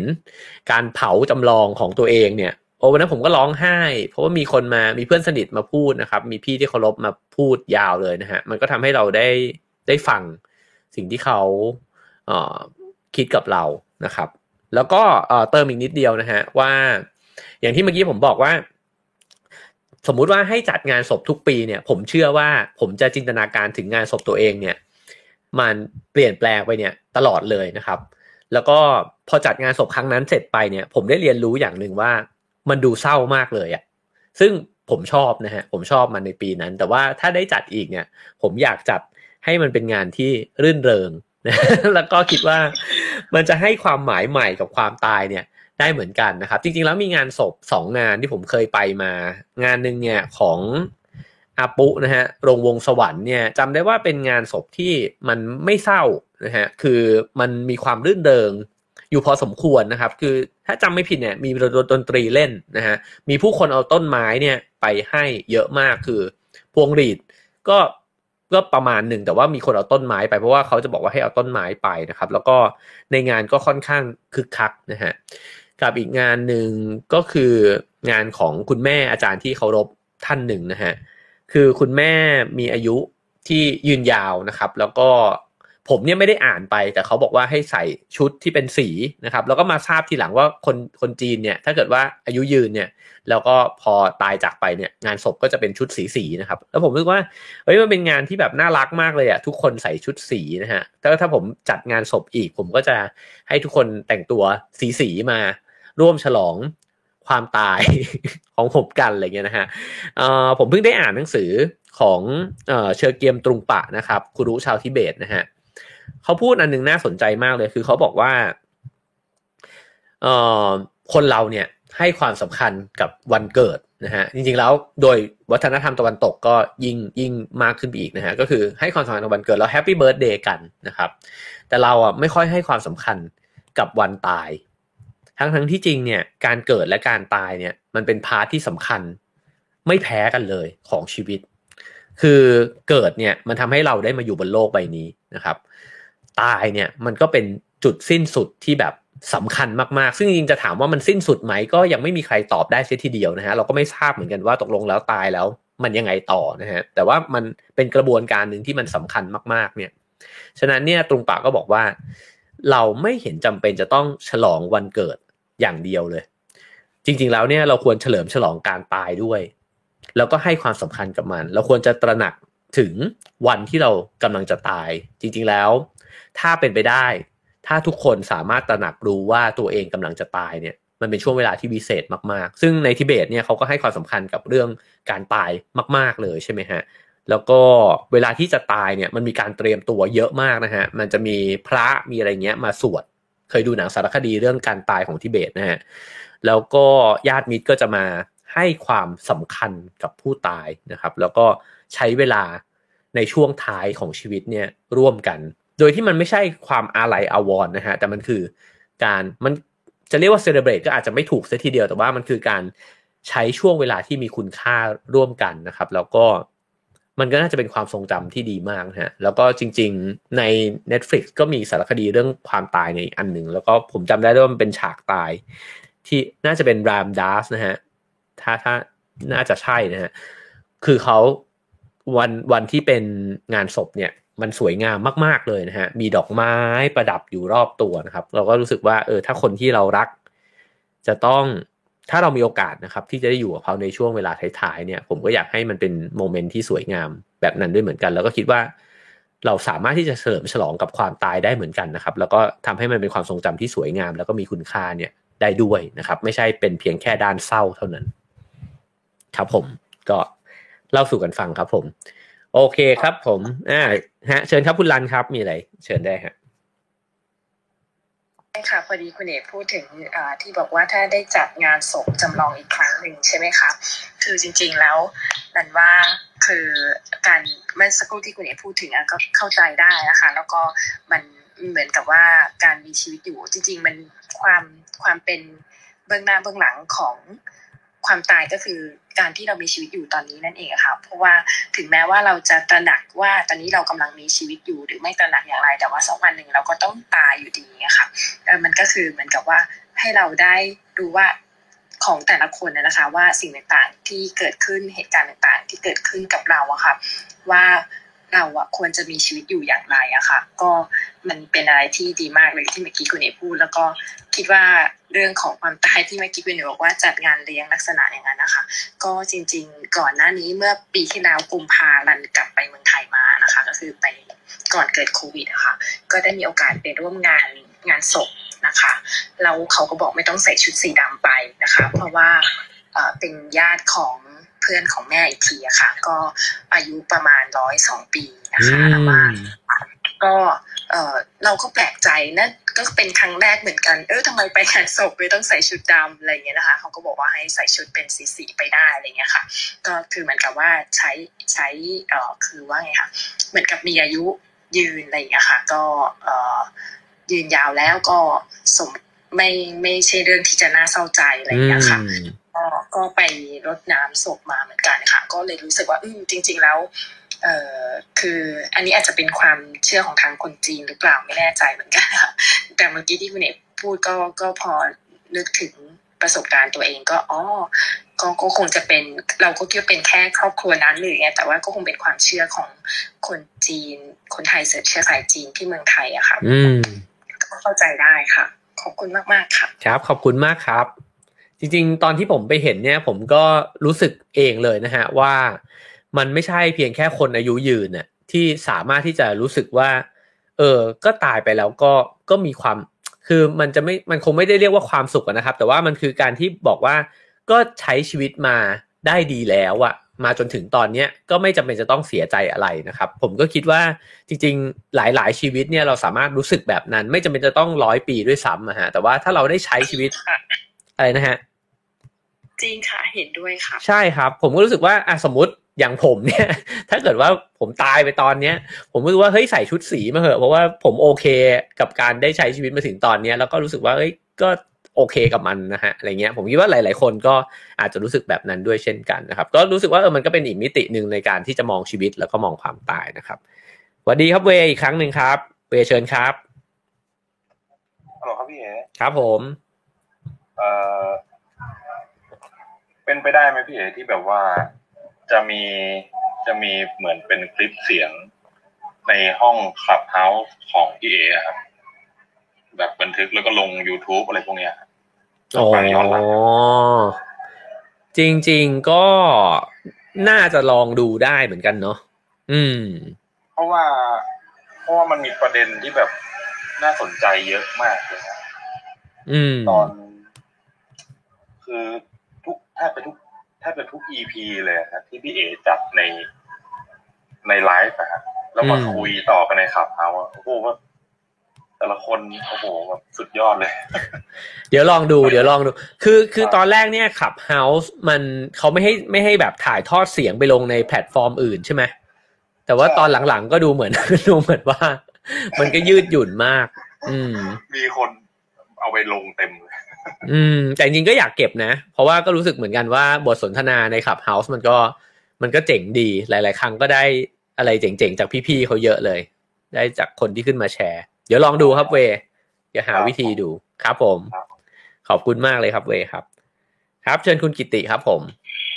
สวัสดีครับคุณเอกครับครับสวัสดีครับได้ยินชัดไหมครับชัดเจนครับผมครับสวัสดีเพื่อนๆทุกคนนะครับเมื่อกี้ฟังอยู่นานเหมือนกันก็จริงๆจะขึ้นมาเสริมอันที่เมื่อกี้คุณรันพูดถึงนะครับว่าถ้าในงานศพของคนไทยเชื้อสายจีนเนี่ยถ้าอายุเกิน100 ปีเนี่ยก็อย่างที่บอกก็คือเป็นการเฉลิมฉลองซะมากกว่าก็จะไม่มีการใส่ชุดดำครับผมก็ไปมาหลายงานแล้วเหมือนกันแล้วก็จริงๆเมื่อกี้ก็เห็นด้วยกับที่คุณเอพูดถึงเรื่องของงานที่จัดงานศพให้ตัวเองแล้วก็รู้สึกขนลุกเหมือนกันฟังไปแล้วถ้าเพื่อนเราที่มาในงานแล้วเขาได้ลองนอนลงไปในโรงด้วยก็มันก็ตื่นเต้นนะครับคิดว่าเป็นอะไรที่แปลกใหม่แล้วก็น่าจะพลิกมุมความคิดของหลายๆคนให้กลับมาพิจารณาตัวเองว่าปัจจุบันทำอะไรกันอยู่เนี่ยแล้วก็น่าจะตระหนักถึงปัจจุบันให้มากขึ้นว่าจากนี้ไปคงจะต้องทำในสิ่งที่ยังไม่ได้ทำที่คุณเอกตัดสินใจไปในกาใต้แล้วก็รีบไปใช้ประสบการณ์ในช่วงเวลาที่ยังมีใช่ไหมครับส่วนเมื่อกี้ที่คุณเวบอกว่าถ่ายทอดอัดเสียงไว้เนี่ยก็ใช้ระบบรีเพลย์ก็ผมได้ลองเข้าไปฟังรีเพลย์จากหลายๆห้องก็เวิร์กดีนะครับครับผมนะครับเพราะว่าก็เป็นคนหนึ่งที่ฟังคุณเอกในช่วงเช้าหลายครั้งเนี่ยพอคุณเอกปิดจากไลฟ์ใน YouTube กับ Facebook แล้วมาคุยต่อในขับเฮาส์เนี่ยก็เสียดายหลายๆช่วงที่ไม่มีการบันทึกไว้เหมือนกันแต่ถ้าตอนนั้นมีรีเพลย์ก็คงจะได้ไล่ตามฟังครบเพราะว่ามันมีเนื้อหาที่เราคาดการไม่ได้เนาะหลายอย่างใช่ครับมันดีมากแล้วจนน่าเสียดายที่ไม่ได้บันทึกไว้ก็ไหนๆก็มีเขาอนุญาตเป็นรีเพลย์แล้วก็น่าจะลองใช้นะครับได้ครับเดี๋ยวลองศึกษาดูครับผมยังไม่เคยรู้เลยว่ารีเพลย์มันทำได้ครับเดี๋ยวลองดูครับพอก่อนจะเริ่มห้องเนี่ยพอเรากดเอาไว้เนี่ยครับแล้วพอจบห้องเนี่ยประมาณ5 นาทีหรือไงเนี่ยครับมันก็จะขึ้นภายใต้ชื่อของเราหรือชื่อของคลับครับแล้วอยู่ข้างล่างเป็นรายการให้เลือกได้แล้วก็ไล่ไปแต่ละวันเราก็จะเรียงแล้วพอเรากดเข้าไปดูปุ๊บเนี่ยมันจะเห็นตั้งแต่วินาทีแรกของการเริ่มต้นห้องเลยก็คือคนที่เป็นโฮสต์เข้ามาก็จะเห็นเหมือนเราได้รีเพลย์จริงๆครับก็จะเห็นโฮสต์เข้ามาแล้วก็จะเห็นคนที่ตามโฮสต์เข้ามาทีละคนเป็นคนเรียงออกไปครับผมขอบคุณมากเลยฮะเด้งออกไปคนไหนก็เด้งขึ้นคนไหนขึ้นเวทีเราจะเห็นเป็นเหมือนกับได้ดูเริ่มต้นใหม่แล้วเราไปปลุกคนที่3ดูอยู่ครับผมแล้วคนไหนรีเพลย์เนี่ยก็จะมีลิสต์อยู่ข้างล่างลิสต์ถัดจาก Other in the Room ลงไปอีกก็จะเป็นลิสต์ที่เป็นเข้ามาดูรีเพลย์คุณเอก็จะสามารถเช็คได้ว่าเพื่อนคนไหนหรือแฟนคลับคนไหนที่เข้ามาดูในคลิปไหนบ้างมันจะมีเรคคอร์ดไว้หมดเลยอัน นี้ก็เป็นอันนึงที่ผมว่าเขาก็ทำฟีเจอร์นี้มาก็ดีกันทำให้บางครั้งห้องดีๆจัดตรงกันนะครับเราก็อยากฟังทุกห้องแต่ว่ามันก็ต้องเลือกก่อนกระโดดเข้าไปห้องนี้ฟังได้ครึ่งนึงออกมาห้องนี้ก็ไม่ต่อเนี่ยแต่ถ้าแต่ละห้องมีรีเพลย์ไว้เนี่ยเราก็สามารถจะกลับมาเก็บข้อมูลเก็บรายละเอียดเป็นข้อคิดดีๆได้ก็ฝากเพิ่มเติมประมาณนี้ได้เลยครับขอบคุณมากเลยครับจะทำแน่นอนครับขอบคุณมากครับครับผมโอเคครับผมก็ขอบคุณคุณกิตตินะครับมาทางแชทใน Facebook YouTube สักนิดหนึ่งนะครับคุณจุฑาวุฒิบอกว่าสวัสดียามเย็นนะฮะบอกว่าโดนพี่เอ๋ป้ายยาไปหลายเล่มนะฮะที่ชอบสุดคือหนังสือ Midnight Library นะฮะได้ข้อคิดและปรับมุมมองชีวิตกล้าที่จะยอมรับการตัดสินใจในสิทธิการทำสิ่งต่างๆนะฮะขอบคุณมากเลยนะครับคุณฝ้ายจากญี่ปุ่นนะฮะขอบคุณมากๆนะครับที่ญี่ปุ่นน่าจะหนาวอยู่เลยนะฮะตอนนี้เพราะว่าขนาดในไทยยังหนาวแล้วเลยนะฮะคุณวิไลลักษณ์นะครับบอกว่าเมื่อค้นพบการปล่อยความสงบเบิกบานก็ตามมานะครับขอบคุณมากนะครับโอเคครับคุณจุนะฮะถามว่าแล้วพี่เอ๋มีมุมมองต่อชีวิตตอนแก่ยังไงในวันที่เราอายุ60เป็นต้นไปนะฮะเมื่อกี้เราไล่กันมาตั้งแต่20 30 40ใช่ไหมฮะ คุณจุถามถึงให้มองไปข้างหน้าอีกนะครับว่าแล้ว60นะครับโอ้โหผมจินตนาการไม่ออกเลยนะฮะว่าตอน60จะเป็นยังไงผมรู้แค่นี้ฮะจริงๆแล้วผมเคยทำรายการพื้นที่ชีวิตเนี่ยแล้วก็เป็นครั้งหนึ่งนะฮะที่ได้ลองเป็นคนแก่คือตอนนั้นเนี่ยพี่โปรดิวเซอร์เนี่ยเขาให้ผมใส่ชุดที่มันจะทำให้แบบหน่วงตัวเองนะฮะแล้วก็ทำให้เคลื่อนไหวได้ช้าลงมันจะเหมือนกับมีหนังยางเนี่ยยึดอยู่ตามไอ้ข้อต่างๆเนี่ยทำให้ขยับแขนขยับขาเนี่ยได้ไม่ถนัดนะฮะแล้วก็เดินช้าต้องใช้ไม้เท้าอะไรเงี้ยนะครับแล้วก็ตอ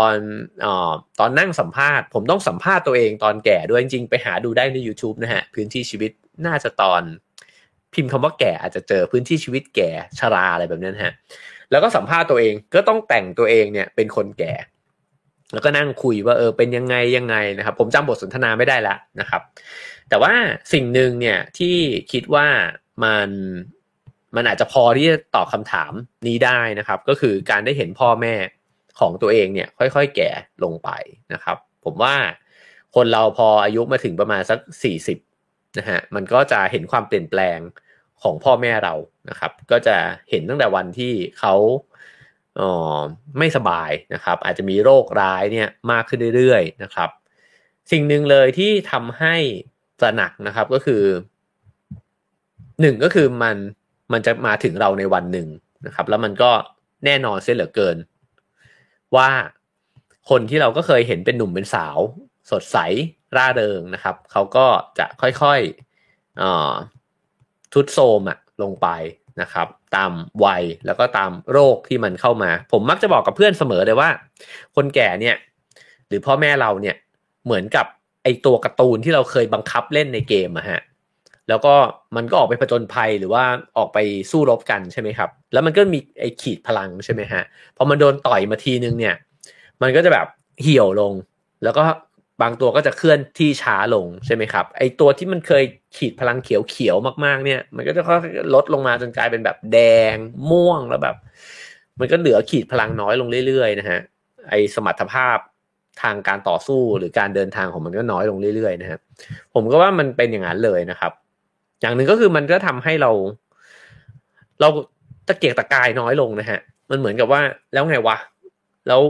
มันจะเอาอะไรไปเยอะแยะมากมายวะสุดท้ายมันก็อีกนิดนึงมันก็ประมาณนี้แหละนะครับอันนั้นคืออันที่1อันที่2คือแล้วจะทำยังไงล่ะให้เรา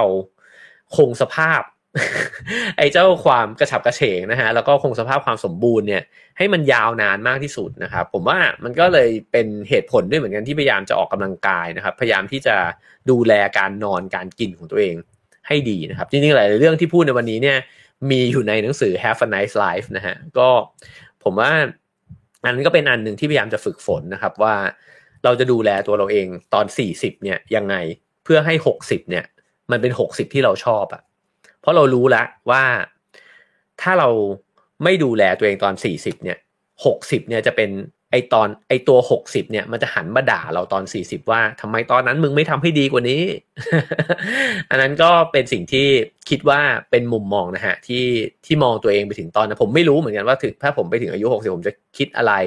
หรือว่ารู้สึกยังไงนะครับแต่รู้แต่ว่าถ้านึกภาพตัวเองตอน60ผมจะใช้ชีวิตช่วง40ยังไงแล้วก็มักจะคิดแบบนี้เสมอเลยครับเวลาที่ได้คุยกับผู้สูงวัยนะครับผู้อาวุโสที่เราชื่นชมที่เราเคารพทั้งหลายนะฮะผมจะเห็นแต่ก่อนเนี่ยตอนอายุประมาณ20กว่าแล้วก็เห็นคนอายุประมาณ60-70เขาถามพี่นะฮะรุ่นพี่บอกว่าเอ้ยคุณเนี่ยอายุเท่าไหร่ละพี่เขาจะตอบว่าอ๋อผม37แล้วคนอาวุโสเนี่ยเขาก็จะยิ้มเลยแล้วเขาบอกโอ้โหคุณนี่ยังหนุ่มมากเลยนะคุณยังมีเวลาอีกเยอะเลยผมนี่มองไปตอนผมอายุ20กว่าคือ37นี่มันหนุ่มตรงไหนวะ เรารู้สึกว่าโอ้โหมึงแก่จะตายอยู่แล้วนะฮะตอนที่แบบเราอายุ20กว่าแล้วพอโตขึ้นมาเรื่อยๆผมก็เข้าใจคำพูดของคนอายุ60กว่ามากขึ้นนะครับว่าโหมันมีเวลาอีกพอสมควรเลยอะกว่าที่คนอายุ30กว่า40กว่าเนี่ยมันจะ60อะแล้วการใช้เวลาช่วงเวลาเนี้ยถ้ามันใช้ได้ดีอะเราจะเป็นคน60ที่ดีมากเลยฮะหมายถึงไอ้ดีมันไม่ต้องไปเปรียบเทียบกับใครนะฮะแต่ว่าเราชอบตัวเราเองอะเช่นถ้าเราสะสมความรู้เยอะๆเนี่ยแล้วตอน60รู้สึกว่าเฮ้ยความรู้ที่สะสมมาในช่วงเวลา20ปีจาก40ไปถึง60เนี่ยโอ้โหมันมีประโยชน์มากมันแบบมีความสนุกนะครับมันบอกเล่าให้คนอื่นฟังได้ต่อมันแบบว่าเก็บประสบการณ์แล้วก็เอามาทำให้มันมีคุณค่ากับคนอื่นได้นะครับก็รู้สึกว่ามันจะเป็น60ที่มีความหมายมากขึ้นถ้าเราดูแลร่างกายตัวเองดีๆนะครับเราก็จะเป็น60ที่แบบโหทำอะไรได้อีกเยอะมากนะครับเพราะฉะนั้นเนี่ยไอ้ช่วงเวลา20ปีสำหรับคนที่มองย้อนกลับมามันนานมากนะครับแล้วก็คิดอีกแบบหนึ่งคือตอนที่เราอายุ40นะครับเรามองย้อนกลับไปอะครับว่าตั้งแต่0มาถึง40อะ1ขวบมาถึง40อะมันโคตรยาวเลยนะฮะคือนี่กูอยู่บนโลกใบนี้มา40ปีแล้วเหรอวะมันผ่านอะไรมาเยอะมากเลยนะฮะแล้วมองจากจุด40เนี่ยต่อไปถึง80อะครับรู้สึกว่านี่กูต้องอยู่อีก40ปีเลยวะโคตรนานเลยนะฮะ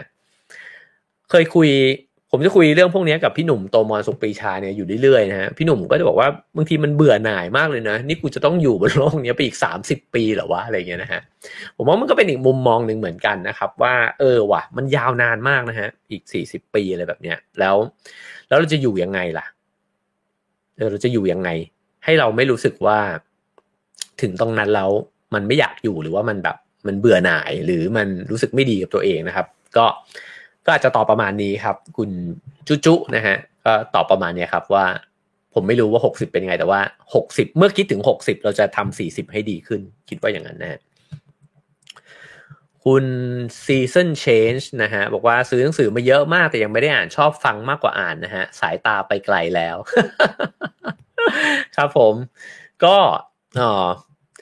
ได้ทั้งหมดนะฮะแต่ว่าผมก็รู้สึกว่าการฟังกับการอ่านก็มีความแตกต่างกันอยู่ดีนะฮะฟังก็ดีแบบหนึ่งอ่านก็ดีอีกแบบหนึ่งนะฮะคุณมายุรีบอกว่ามาเวลานี้ก็ดีนะคะคุณเอถ้าใครชอบเวลานี้ก็พิมพ์ตัว Y มาก็ได้นะครับว่าอยากให้มากลางคืนมากกว่านะครับแต่ว่าตอนเช้าก็คงจะยังต้องมีอยู่เนี่ยแหละนะครับคุณสไตลิสต์นะฮะบอกว่าอยากเห็นมุมมองของการใช้ชีวิตคู่ของพี่เอนะครับเพิ่งย้ายมาอยู่กับแฟนได้สักพักแต่มีไลฟ์สไตล์ที่ไม่ตรงกันเท่าไหร่เราระเบียบจัดแต่แฟนชิลมากควรปรับกันมากน้อยแค่ไหนนะครับของพี่เอใช้เวลานานแค่ไหนนะฮะก็พอจะแชร์ได้นะครับผมอาจจะเป็นฝั่งเดียวกับคุณสไตลิสต์นะฮะคือผมไม่ได้เป็นคนระเบียบจัดแต่ว่าผมทนเห็นอะไรที่มันกองละเกะละกะเนี่ยไม่ค่อยได้คือรู้สึกว่าจะต้องรวบมันแล้วก็เช่นถ้ามันมีแก้วน้ำจานชามเนี่ยผมจะต้องหยิบมันแล้วก็ไปกองไว้ในอ่างล้างหน้าล้างจานนะครับหรือถ้ามันมีเสื้อผ้ากองอยู่อะไรเงี้ยเรารู้สึกว่าต้องรวบมันไปก่อนเก็บมันเป็นหนังสือถ้ามันกองเยอะมากๆจะต้องเก็บเลยฮะก็ไม่ใช่คนระเบียบจัดนะฮะแต่ว่าชอบความคลีนนะรู้สึกว่ามันโล่งกว่านะครับแฟนผมก็จะชิลพอสมควรคือเขาเป็นคนที่ไม่ใช่ไม่จัดระเบียบแต่เขาจะจัดระเบียบในช่วงเวลาของเขาซึ่งมันจะนานกว่าที่ผมต้องการ โหนี่เหมือนนินทาแฟนมากเลยแต่ว่าผ ผมว่าสิ่งเหล่านี้แหละที่มันคือคุณค่านะครับของชีวิตคู่นะฮะแล้วมันจริงมากๆเลยนะครับผมสำหรับตัวผมเองเนี่ยผมรู้สึกว่าคู่ชีวิตเราอ่ะมันเหมือน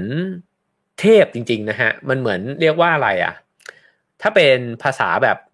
ธรรมะหน่อยๆหรือภาษาตำนานหน่อยๆเนี่ยก็จะบอกว่าในชีวิตเรามันจะมีเทพใช่ไหมครับที่จำแรงกายมาในอวตารต่างๆเนี่ยนะฮะว่าบางทีก็มาในลักษณะของศัตรูนะครับบางทีก็มาในลักษณะของ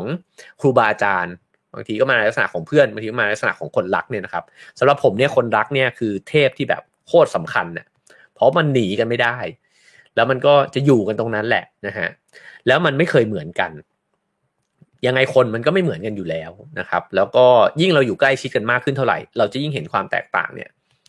มากขึ้นเท่านั้นแล้วก็ถี่ขึ้นเรื่อยๆด้วยนะครับเพราะฉะนั้นเนี่ยช่วงเวลาของการที่ย้ายมาอยู่ด้วยกันใหม่ๆเนี่ยผมว่ามันเป็นช่วงเวลาที่จะค่อยๆเห็นสิ่งเหล่านี้ชัดขึ้นจากที่เคยเห็นแต่สิ่งที่แบบชอบเราจะเริ่มเห็นสิ่งที่ไม่ชอบมากขึ้นจากที่เคยเห็นสิ่งที่เหมือนแล้วเห็นสิ่งที่ไม่เหมือนมากขึ้นนะครับแต่ไอสิ่งที่ไม่เหมือนเนี่ยสำหรับตัวผมเนี่ยผมคิดว่ามันเป็นอุปกรณ์มากเลยที่จะทำให้เราฝึกอยู่กับสิ่งที่มันไม่เหมือนเราแล้วผมว่าโคตรจำเป็นกับชีวิตเพราะว่าชีวิตเราอะมักจะขีดเส้นแล้วก็พยายามที่จะฉันจะอยู่ของฉันแบบเนี้ยนะฮะแล้วไอพื้นที่แบบเนี้ยมันก็เกิดขึ้นได้ในช่วงเวลาหนึ่งแต่มันไม่สามารถที่จะอยู่แบบนั้นได้ตลอดไปใช่ไหมครับสมมุติว่าเราอาจจะมีคอนโดที่เราแบบโหอยากจะเปิดเพลงอะไรก็เปิดนะครับอยากจะให้มันรกแค่ไหนก็รกได้กลิ่นแบบไหนที่เราชอบก็จัดไปนะฮะแต่ทันทีที่กระโดดขึ้นรถไฟฟ้ามันก็เรียบร้อยแล้วฮะโลกใบนั้นพังทลายกระโดดเข้าออฟฟิศก็เรียบร้อยใช่ไหมฮะผมรู้สึกว่าแฟนเนี่ยคือมนุษย์ที่มาฝึกเราอะให้ยังไงมึงก็ต้องอยู่อะ กับสิ่งที่มึงแตกต่างจากมึงอะแล้วก็ไม่ชอบนะครับแล้วก็ค่อยๆเรียนรู้ว่าเฮ้ยไอสิ่งที่เราไม่ชอบอะมันมีข้อดีว่ะสมมุติว่าถ้าเราเป็นคนที่ระเบียบมากแล้วเราเจอคนที่ยืดหยุ่นนะฮะแรกๆเราอาจจะไม่ชอบแต่วันนึงเราจะเจอคุณค่าของไอความยืดหยุ่นนั่นเองนะฮะถ้าเราเป็นคนใจเย็นมากๆแล้วเราเจอแฟนที่แบบเขาอาจจะใจร้อนนะฮะแรกๆอาจจะไม่ชอบแต่ถึงวันนึงเราจะเห็นคุณค่าว่าว่ะไอการที่เขาใจร้อนมันทำให้เราไปตรงเวลาว่ะและไอความชิลของเราเนี่ยมันก็ทำให้เราเนี่ยวินาศ มาบางครั้งหรือว่ามาหลายครั้งนะครับผมก็รู้สึกว่าสิ่งเหล่านี้แหละมันเป็นสิ่งที่ดีมากนะครับแล้วก็มันช่วยนวดเราอะให้ไอความแข็งเกร็งของตัวตนของเราที่คิดว่าโลกมันน่าจะเป็นแบบนั้นหรือฉันถูกต้องมากๆเนี่ยมันน่วมลงเรื่อยๆเพราะว่ามันต้องตีกันนะฮะมันต้องตีกันหลายรอบอะผมว่าการมีแฟนคือการที่เอาคุณค่ามาตีกันแล้วก็เป็นคุณค่าที่หนีกันไม่ได้ด้วยแต่มันมีข้อต่างจากเพื่อนหรือว่ากระทั่งครอบครัวอยู่อย่างหนึ่งนะครับผมคิดว่าแฟนเนี่ยมันมีมุมของความรักกันเนี่ยอยู่จริงๆอ่ะคือมันต่อให้ผิดใจกันยังไงหรือว่าไม่ชอบกันยังไงเนี่ยมันมีด้านที่แบบเราอยากรักษาไว้อะแล้วผมว่าด้านนั้นเนี่ยมันมีคุณค่ามากและมีน้ำหนักมากพอที่จะทำให้ตัวเราเองต้องเปลี่ยนตัวเองนะครับแล้วจริงๆแต่ก่อนตอนเด็กๆตอนที่แบบเป็นหนุ่มเนี่ยนะฮะผมจะชอบเวลาที่เพื่อนบอกมึงเนี่ยไม่เปลี่ยนเลยแล้วรู้สึกว่าโหกูเจ๋งว่ะกูยิ่งแบบใช้ชีวิตมานานเท่าไหร่กูก็ไม่เคยเปลี่ยนนะฮะแต่ว่าทุกวันนี้เนี่ยถ้ามีใครมาทักผมบอกว่าเอ๋ไม่เคยเปลี่ยนเลยนะผมรู้สึกเหมือนถูกด่านะฮะผมรู้สึกว่าคนเรามันต้องเปลี่ยนแล้วก็มันควรจะเปลี่ยนไปเรื่อยๆด้วยแล้วก็เปลี่ยนให้เข้าใจคนอื่นมากขึ้นอยู่กับคนอื่นได้ดีขึ้นนะครับผมเปรียบเทียบผมชอบไอ้อุปมาหินแม่น้ำมากนะฮะแล้วก็เคยเขียนเรื่องหินแม่น้ำไปหลายรอบมากก็คือว่าผมเชื่อว่ามนุษย์ที่มันน่ารักอ่ะมันทำตัวเหมือนหินแม่น้ำคือตอนแรกหินมันเหลี่ยมคมมันเยอะมากนะครับแต่ว่ามันเจอคนมันเจอความแตกต่างเจอคำด่าเจอคำชมเจอคำวิพากษ์วิจารณ์ต่างๆเนี่ยมันลบเหลี่ยมเหมือนน้ำที่มันลบเหลี่ยมหินไปเรื่อยๆนะครับแล้วก็มันค่อยๆมนกลมขึ้นคราวนี้ใครไปถือมันก็ไม่บาดมือใครละนะครับแล้วก็แต่มันก็มีน้ำหนักมีความเป็นตัวของตัวเองของมันอยู่นะครับแล้วก็คิดว่าชีวิตคู่ก็คือการขัดเกลาจิตใจเรานะครับก็ใช้เวลานานแค่ไหนผมคิดว่าเราจะใช้เวลาไปทั้งชีวิตนะฮะเพราะว่าเราจะเจอความต่างใหม่ๆขึ้นมาอยู่เรื่อยๆแล้วก็ผมคิดว่านี่คือแบบฝึกหัดตลอดกาลแต่เป็นแบบฝึกหัดที่มีคุณค่านะครับแล้วก็ส่วนตัวผมเองผม ผมคิดว่าไม่ว่าอะไรมันจะเกิดขึ้นเนี่ยการรักษาคนนี้ไว้อ่ะมันก็เหมือนเก็บเทพไว้องค์นึงอ่ะข้างๆตัวนะฮะแล้วก็จำได้แถมท้ายอันนึงก่อนที่จะจบคำถามของคุณสไตลิสต์นะฮะตอนที่แต่งงานกันเนี่ยมีญาติเขาก็จะมีญาติมารดน้ำสังใช่ไหมฮะแล้วก็มีญาติคนหนึ่งเนี่ยของชิงเนี่ยมาแล้วก็พูดสั้นที่สุดแต่เป็นคำพูดที่ผมแล้วก็ชิงเนี่ยจำได้ไม่รู้ลืมเลยนะฮะเขาจับมือชิงแล้วก็มองหน้าผมนะฮะแล้วก็บอกว่าอดทนอดทนอดทนแค่นี้เลยครับ แล้วผมว่านี่คือพรอันประเสริฐมากจริงๆมันอาจจะแค่นั้นนะฮะก็อดทนแล้วก็เก็บรักษาคนนี้ไว้ครับผมคิดว่าคนนี้จะทำให้เราเป็นหินแม่น้ำ ขอบคุณนะครับครับผมเห็นคุณกิตติเปิดไมค์ครับชอบครับชอบคำว่าอดทนอดทนมากเลย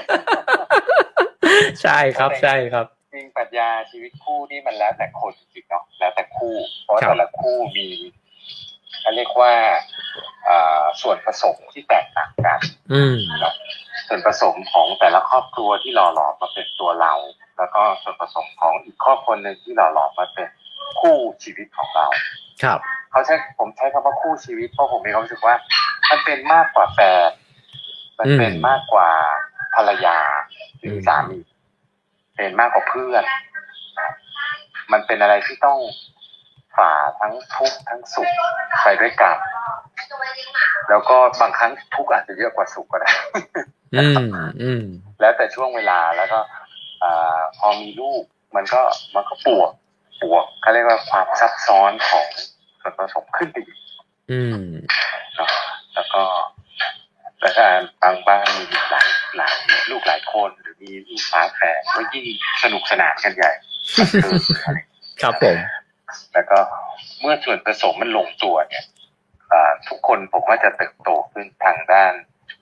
านจิตวิทยาด้วยนะครับเพราะว่าเราจะมองโลกในมุมที่เปลี่ยนไปเพื่อนผมหลายคนที่พอแต่งงานแล้วมีลูกเขาก็เปลี่ยนไปเยอะมากตัวผมเองผมก็เปลี่ยนไปเยอะมากในหมู่ผู้ชายสมัยก่อนเราจะว่าโอ้ยเนี่ยเราเป็นเสืออย่างงู้นอย่างนี้อะไรใช่ไหมแต่ว่าพอแต่งงานเรียบร้อยเนี่ยเหมือนเสือมันถูกเขาเรียกอะไรถอดเขี้ยวถอดเล็บนะครับกลายเป็นแมวเหงาไปเลยแต่ว่าก็แมวก็น่ารักเนาะเดี๋ยวนี้ก็มีแคทเลิฟเวอร์เยอะผมว่าการใช้ชีวิตคู่เนี่ยเป็นอะไรที่ต้องเป็นทั้งศาสตร์และศิลป์ครับครับผมขอบคุณมากครับใช่ครับที่ได้ฟังคุณเอ๋ชี้แจงเขาเรียกอะไรบรรยายส่วนด้วย ขอบคุณมากครับขอบคุณครับคุณกิตติครับผมโอเคครับเดี๋ยวเราน่าจะอยู่กันถึงประมาณสัก 3:30 แล้วกันนะฮะก็หรือถ้ามันหมดก็อาจจะเร็วกว่านั้นนะครับคุณณภาพรนะฮะเหมือนจะถามต่อจากคำถามของพี่โจเมื่อสักครู่นะครับบอกว่าคำถามอะไรที่ทำให้เราฉุกคิดเป้าหมายในชีวิตนะครับโอ้ผมไม่เคยเจอคำถามนี้เหมือนกันนะฮะคำถามอะไรทำให้เราฉุกคิดเป้าหมายในชีวิตผมไม่เคยฉุกคิดเป้าหมายในชีวิตเลยครับแต่ว่าผมมีเป้าหมายในชีวิตเนี่ยอยู่เรื่อยๆนะครับแต่ว่ามันจะมีคำถามกับไอ้เป้าหมายที่เคยตั้งไว้เนี่ยแบบว่าสลับกันไปเรื่อยๆแบบที่เมื่อกี้แชร์ให้ฟังนะครับว่าเคยมีเป้าหมายหนึ่งอย่างเช่นที่ตอนแรกๆแชร์ไปนะครับว่าตอนเป็นหนุ่มเนี่ยก็อยากจะได้รางวัลนะครับอยากทำงานให้ประสบความสำเร็จนะครับตอนทำงานโฆษณาก็อยากได้รางวัลแล้วมันก็เล่าโมเมนต์หนึ่งให้ฟังก็ได้นะฮะอันนี้ไม่แน่ใจเคยเขียนถึงหรือเปล่านะครับตอนทำงานไปได้สักพักหนึ่งเนี่ยผมอยู่ในทีมที่ดีนะครับแล้วก็เป็นพี่ๆเพื่อนๆที่เก่งมากเป็นครีเอทีฟที่เก่งนะครับก็เลยทำให้ทีมของเราเนี่ยได้รางวัลโฆษณาเนี่ยเยอะพอสมควรนะครับมีครั้งหนึ่งเนี่ยที่งานโฆษณาผมจำไม่ได้ว่าน่าจะเป็นรางวัลแอดแมนนะฮะหรือ Bad Award เนี่ยจัดที่สกาล่าแล้วก็เป็นวันที่ประกาศผลรางวัลแต่ละออฟฟิศเนี่ยก็จะไปรับรางวัลกันพวกเราก็ขึ้นเวทีไปรับรางวัลกันโอ้โหตอนเป็นครีเอทีฟนี่เวลาได้ขึ้นเวทีไปรับรางวัลนี่มันคือสุดยอดแห่งความเท่เลยนะฮะเพราะว่าเอเจนซี่ต่างๆเขาก็จะหันมามองเราแล้วเราก็ อยู่ในสปอตไลท์แล้วก็ขึ้นไปรับรางวัลแล้วโฆษณาที่เราทำก็จะอยู่บนข้างหลังเราจอข้างหลังเราใหญ่มากนะฮะก็ภูมิใจโอ้โหแบบได้หอบรางวัลกันมาเพียบเลยนะฮะแล้วพองานมันจบนะครับก็งานมันจบก็ทุกคนก็กระจายตัวกันออกไปมันประมาณสัก5 ทุ่มกว่าละนะฮะตอนนั้นแล้วก็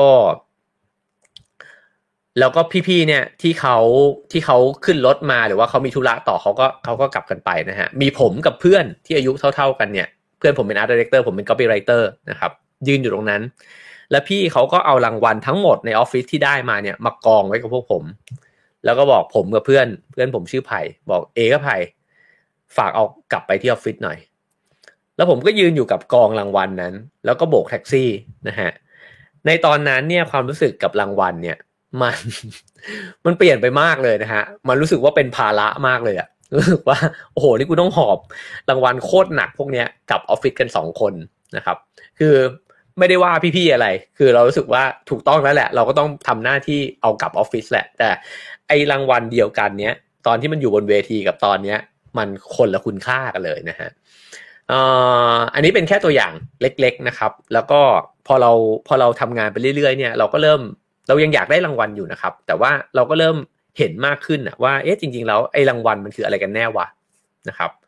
มันคือการยอมรับจากคนอื่นใช่ไหมมันคือการพิสูจน์ว่าตัวเราเก่งใช่ไหมนะครับแล้วผมคิดว่าไอ้คำถามที่มันทำให้ฉุกคิดเรื่องเป้าหมายในชีวิตเนี่ยมันก็คือการที่คุณค่าของเราเนี่ยมันเปลี่ยนไปในแต่ละสเตจของชีวิตแล้วผมว่ามันนับไม่ได้เลยอะว่าแต่ละคนเนี่ยคุณค่าของแต่ละวัยเนี่ยมันเปลี่ยนไปกี่ครั้งนะครับคือบางคนอาจจะเปลี่ยนเยอะมากก็ได้บางคนก็อาจจะนานๆเปลี่ยนทีก็ได้นะครับอันนี้มันไม่มีอะไรแน่นอนนะฮะแต่ว่าอย่างตัวผมเองเนี่ยก็อันนั้นก็เป็นจุดเปลี่ยนหนึ่งเหมือนกันแล้วก็หลังจากที่เราเริ่มรู้สึกว่าแต่ว่าส่วนหนึ่งก็ยอมรับว่าการที่ไปได้รางวัลคานส์มาเนี่ยมันก็เหมือนกับเติมเต็มตัวเองนะครับก็เหมือนกับพิชิตยอดเขาที่เราเคยอยากปีนแล้วมันก็รู้สึกว่าก็ไม่ต้องได้แล้วก็ได้อะไรอย่างเงี้ยนะฮะแล้วก็จะเริ่มรู้สึกแล้วว่าถ้าอย่างนั้นเราก็ไม่ต้องการยอมรับ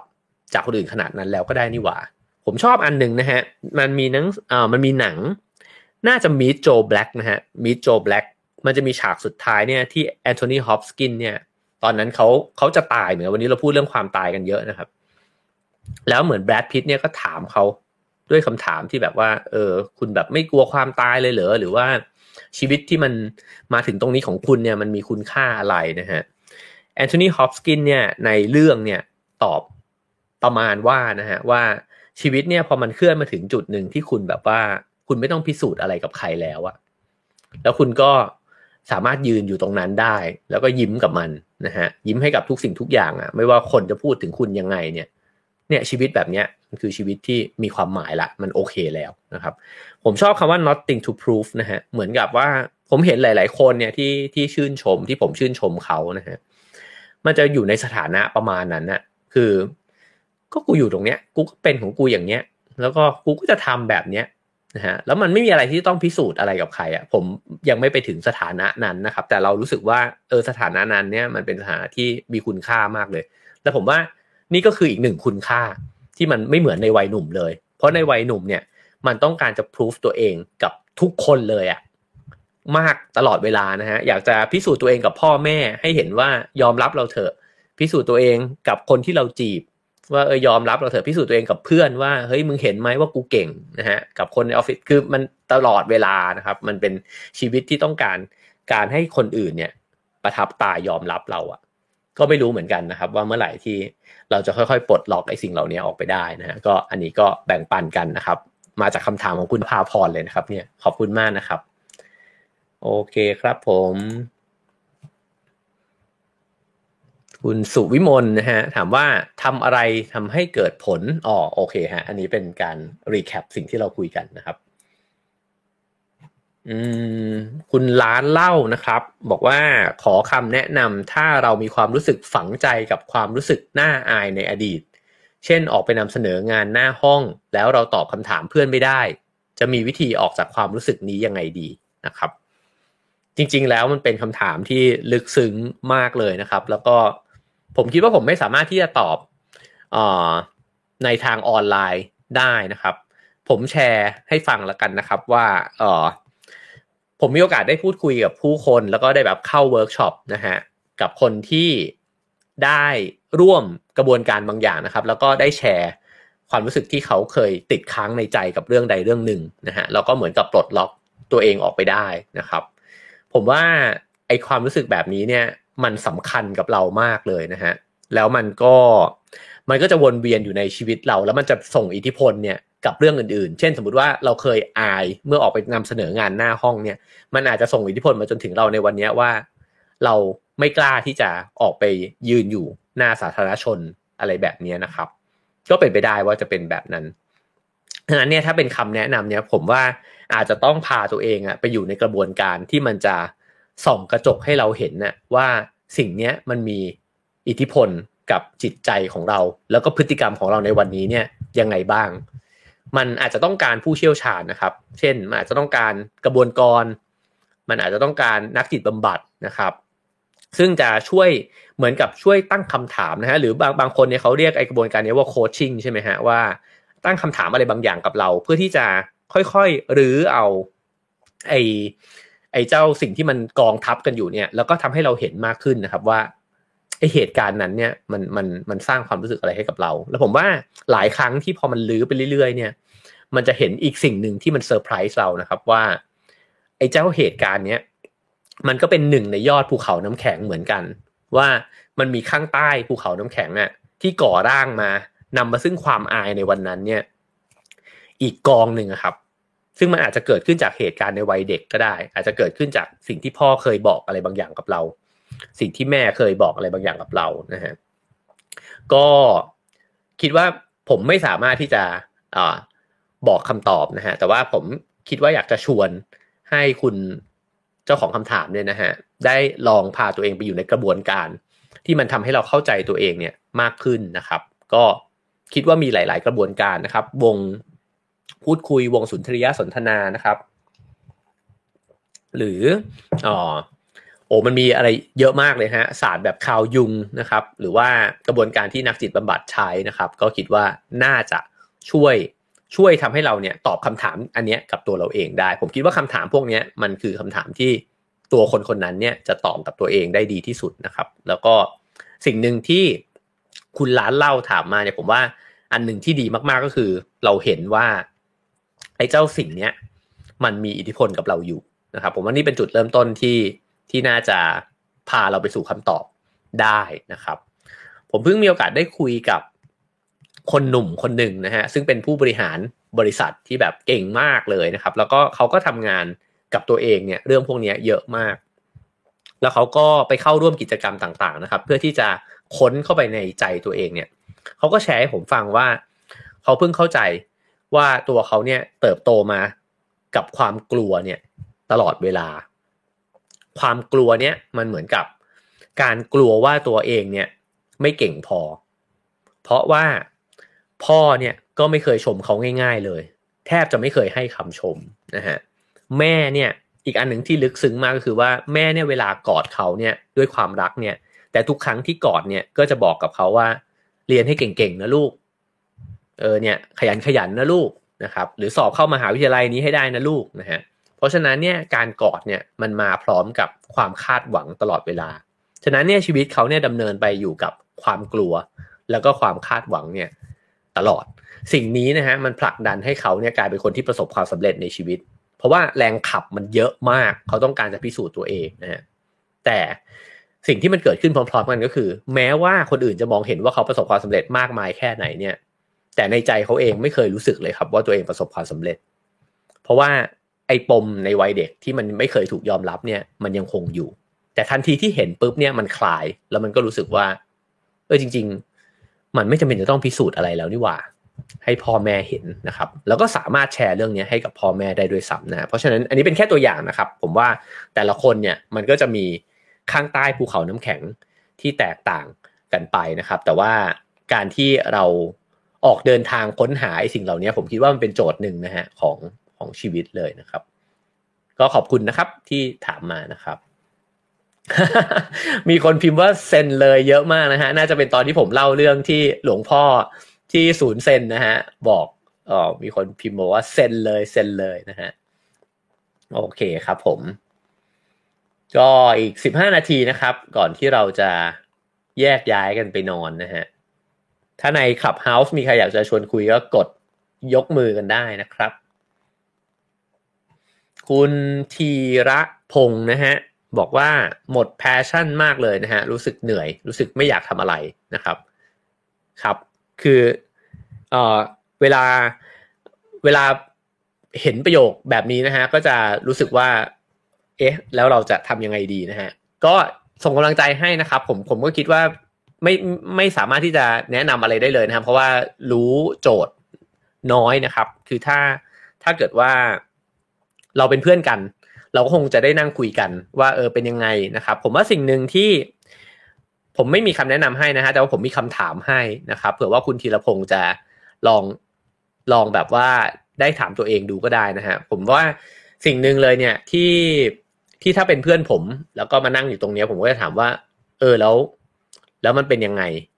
ตอนนี้รู้สึกยังไงอยู่นะครับแล้วก็ช่วยเล่าให้ฟังหน่อยช่วยเล่าความรู้สึกที่มันอยู่ข้างในเนี่ยออกมาให้ฟังหน่อยนะครับถ้าไม่สามารถเล่าได้ก็เขียนออกมาก็ได้นะครับผมคิดว่าการเขียนนี่ดีมากๆเลยนะฮะทำให้แบบเราได้เห็นสิ่งที่มันอยู่ข้างในนะครับมันอาจจะกองทับกันแบบเยอะมากมายเต็มไปหมดนะฮะก็ทำให้เห็นก่อนนะครับแล้วก็อีกคำถามนึงที่ผมชอบนะครับเวลาที่ได้คุยกับเพื่อนๆน้องๆอะไรเงี้ยนะฮะผมถามว่าแล้วรู้สึกยังไงที่รู้สึกแบบนั้น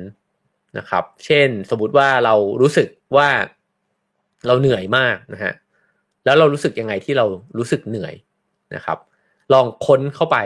อีกนิดนึงก็ได้นะครับแล้วก็อาจจะค่อยๆเห็นนะครับว่าไอชีวิตในช่วงเวลาเนี้ยเราแบกรับอะไรอยู่บ้างนะครับผมว่าการเห็นภาพรวมทั้งหมดก่อนมันก็อาจจะทำให้เราเห็นที่มาก็ได้นะครับแล้วก็อาจจะมีแค่อย่างเดียวก็คือว่าผมว่ามันเป็นเรื่องธรรมดานะครับที่คนเรามันจะมีช่วงเวลาที่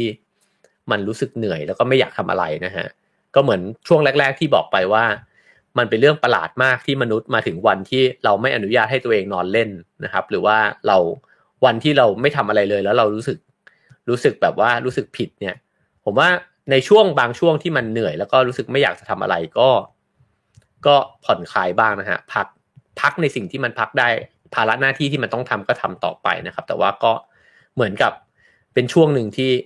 ผ่อนตัวเองลงบ้างก็ได้นะครับแล้วก็กดดันตัวเองน้อยลงหน่อยก็ได้นะครับแล้วก็เดี๋ยวพลังมันอาจจะค่อยๆฟื้นฟูมาแล้วก็อาจจะค่อยๆพอช่วงเวลานั้นมันค่อยๆคลี่คลายเราก็อาจจะเจอคำตอบใหม่ๆนะครับเจอแรงบันดาลใจใหม่ๆเจอโจทย์ใหม่ๆนะครับแล้วก็ชีวิตมันก็อาจจะเคลื่อนไปสู่อีกจุดหนึ่งก็ได้นะครับให้เวลากับช่วงเวลานี้นะครับผมเพิ่งเขียนบันทึกไปเมื่อสัก 2-3 วันก่อนเรื่องพื้นที่นะฮะสิ่งหนึ่งที่ผมได้เรียนรู้ผ่านคอร์สพวกที่ไปเข้าคอร์สทางจิตวิญญาณทั้งหลายเนี่ยนะฮะก็คือคำว่าพื้นที่นะครับผมคิดว่าคำนี้มันดีมากเลยคือเขาบอกว่าเราเนี่ยในชีวิตอ่ะเราต้องการสิ่งที่มันเพอร์เฟกต์ตลอดเวลาแหละเราต้องการชีวิตในแบบที่เราชอบใช่ไหมครับแต่ว่าชีวิตมันก็จะโยนโจทย์ที่เราไม่ชอบหรือช่วงเวลาที่เราไม่ชอบเช่นช่วงเวลาที่เรารู้สึกไม่มีแพชชั่นช่วงเวลาที่เรารู้สึกว่าแบบกูไม่อยากทำอะไรเลยว่ะช่วงเนี้ยแล้วเรารู้สึกแย่กับตัวเองนะฮะคือไอ้หมดแพชชั่นเนี่ยมันไม่ได้แย่นะฮะแต่เรารู้สึกว่าการหมดแพชชั่นมันแย่เราก็เลยรู้สึกแย่แต่ว่าถ้าเกิดว่าเราให้พื้นที่อะครับกับความทุกข์อะให้พื้นที่กับช่วงเวลาที่มันเป็นลบอะให้เวลาให้พื้นที่กับมันสักพักหนึ่งอะครับแล้วก็แบบโอเคได้ช่วงเวลานี้มึงไม่อยากทำอะไรงั้นมึงก็ยังไม่ต้องทำอะไรแล้วก็กูก็จะอยู่กับมึงตรงนี้แหละไปสักพักหนึ่งแล้วก็มีความเชื่อครับว่าชีวิตมันก็จะไหลไปแล้วก็มันก็จะไปเจอคำตอบบางอย่างนะครับให้เวลามันก็จะเป็นทุกข์กับไอ้ความทุกข์เนี้ยน้อยลงแล้วมีพลังที่มันไม่ต้องไปแบบเสียพลังเนี่ยไปมากกว่าเดิมนะครับผมว่าก็ลองให้พื้นที่ตัวเองได้เหนื่อยบ้างก็ได้นะครับแล้วก็เดี๋ยวมันอาจจะค่อยๆคลี่คลายก็เป็นไปได้ครับก็ส่งกำลังใจให้แล้วกันนะครับโอเคครับมีอีก2ท่านขึ้นมานะครับเวกับเจมส์นะครับเวครับเชิญครับมีอะไรอยากคุยครับครับเมื่อกี้พูดเรื่องรีเพย์ฮะเลยลืมประเด็นตัวเองไปเลยฮะครับคือตอนที่พี่เอพูดเรื่องตอนที่ไปจัดงานศพให้ตัวเองอะครับ มันเหมือนไปย้อนภาพผมในอดีตที่ไปร่วมงานศพอยู่งานหนึ่งที่เป็นญาติผมเองแล้วก็ในงานเนี้ยด้วยความที่ว่าครอบครัวเนี้ยคือเขาบึ้งตึงใส่กันอยู่แล้วก็พอคนสำคัญของบ้านเขาเสียมันเลยทำให้บรรดาลูกหลานก็คือมาที่งานนั้นแล้วก็จากที่บึ้งตึงใส่กันทุกคนไม่พูดกันเลยนะในงานจนกระทั่งตอนที่เอาโลงศพเข้าไปเผามันเป็นวินาทีที่แล้ววันนั้นผมก็อยู่ตรงนั้นด้วยแล้วคนที่เขาแบบว่าเขามีปัญหากันแบบสุดขั้วเลยสองฝั่งเขาก็ไม่คุยกันนะจนกระทั่งโลงศพมันเข้าไปปุ๊บทั้งสองคนเนี้ยร้องไห้พร้อมกันแล้วมันเป็นโมเมนต์นึงที่สองคนเนี้ยหันหน้าเข้าหากันแล้วก็กอดกันเฉยเลย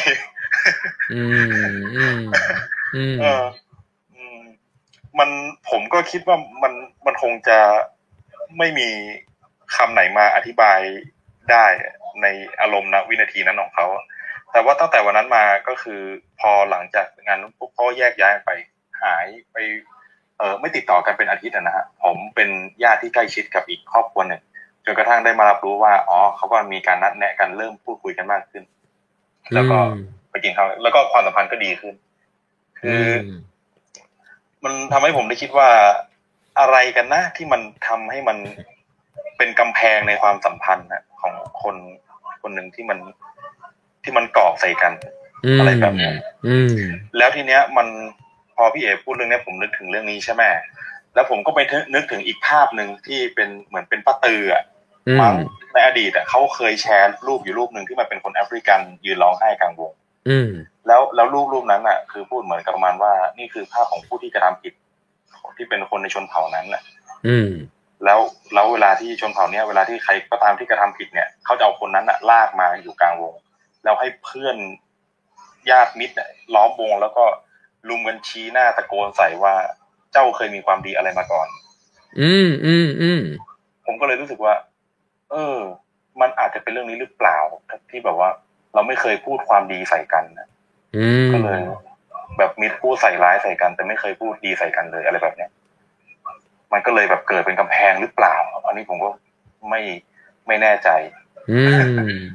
ประมาณนี้ครับผมขอบคุณมากเลยชอบเรื่องชนเผ่านะครับแล้วก็จำได้ว่าเพิ่งเล่าไปใน Have a Nice Day ไม่นานมานี้เหมือนกันแล้วก็เป็นเนื้อหาหนึ่งที่แบบตอนอ่านแล้วก็ชอบมากเพราะว่า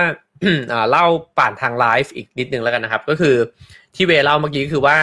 มีชนเผ่าบางชนเผ่าที่เขาจะมีกิจกรรมเนี่ยที่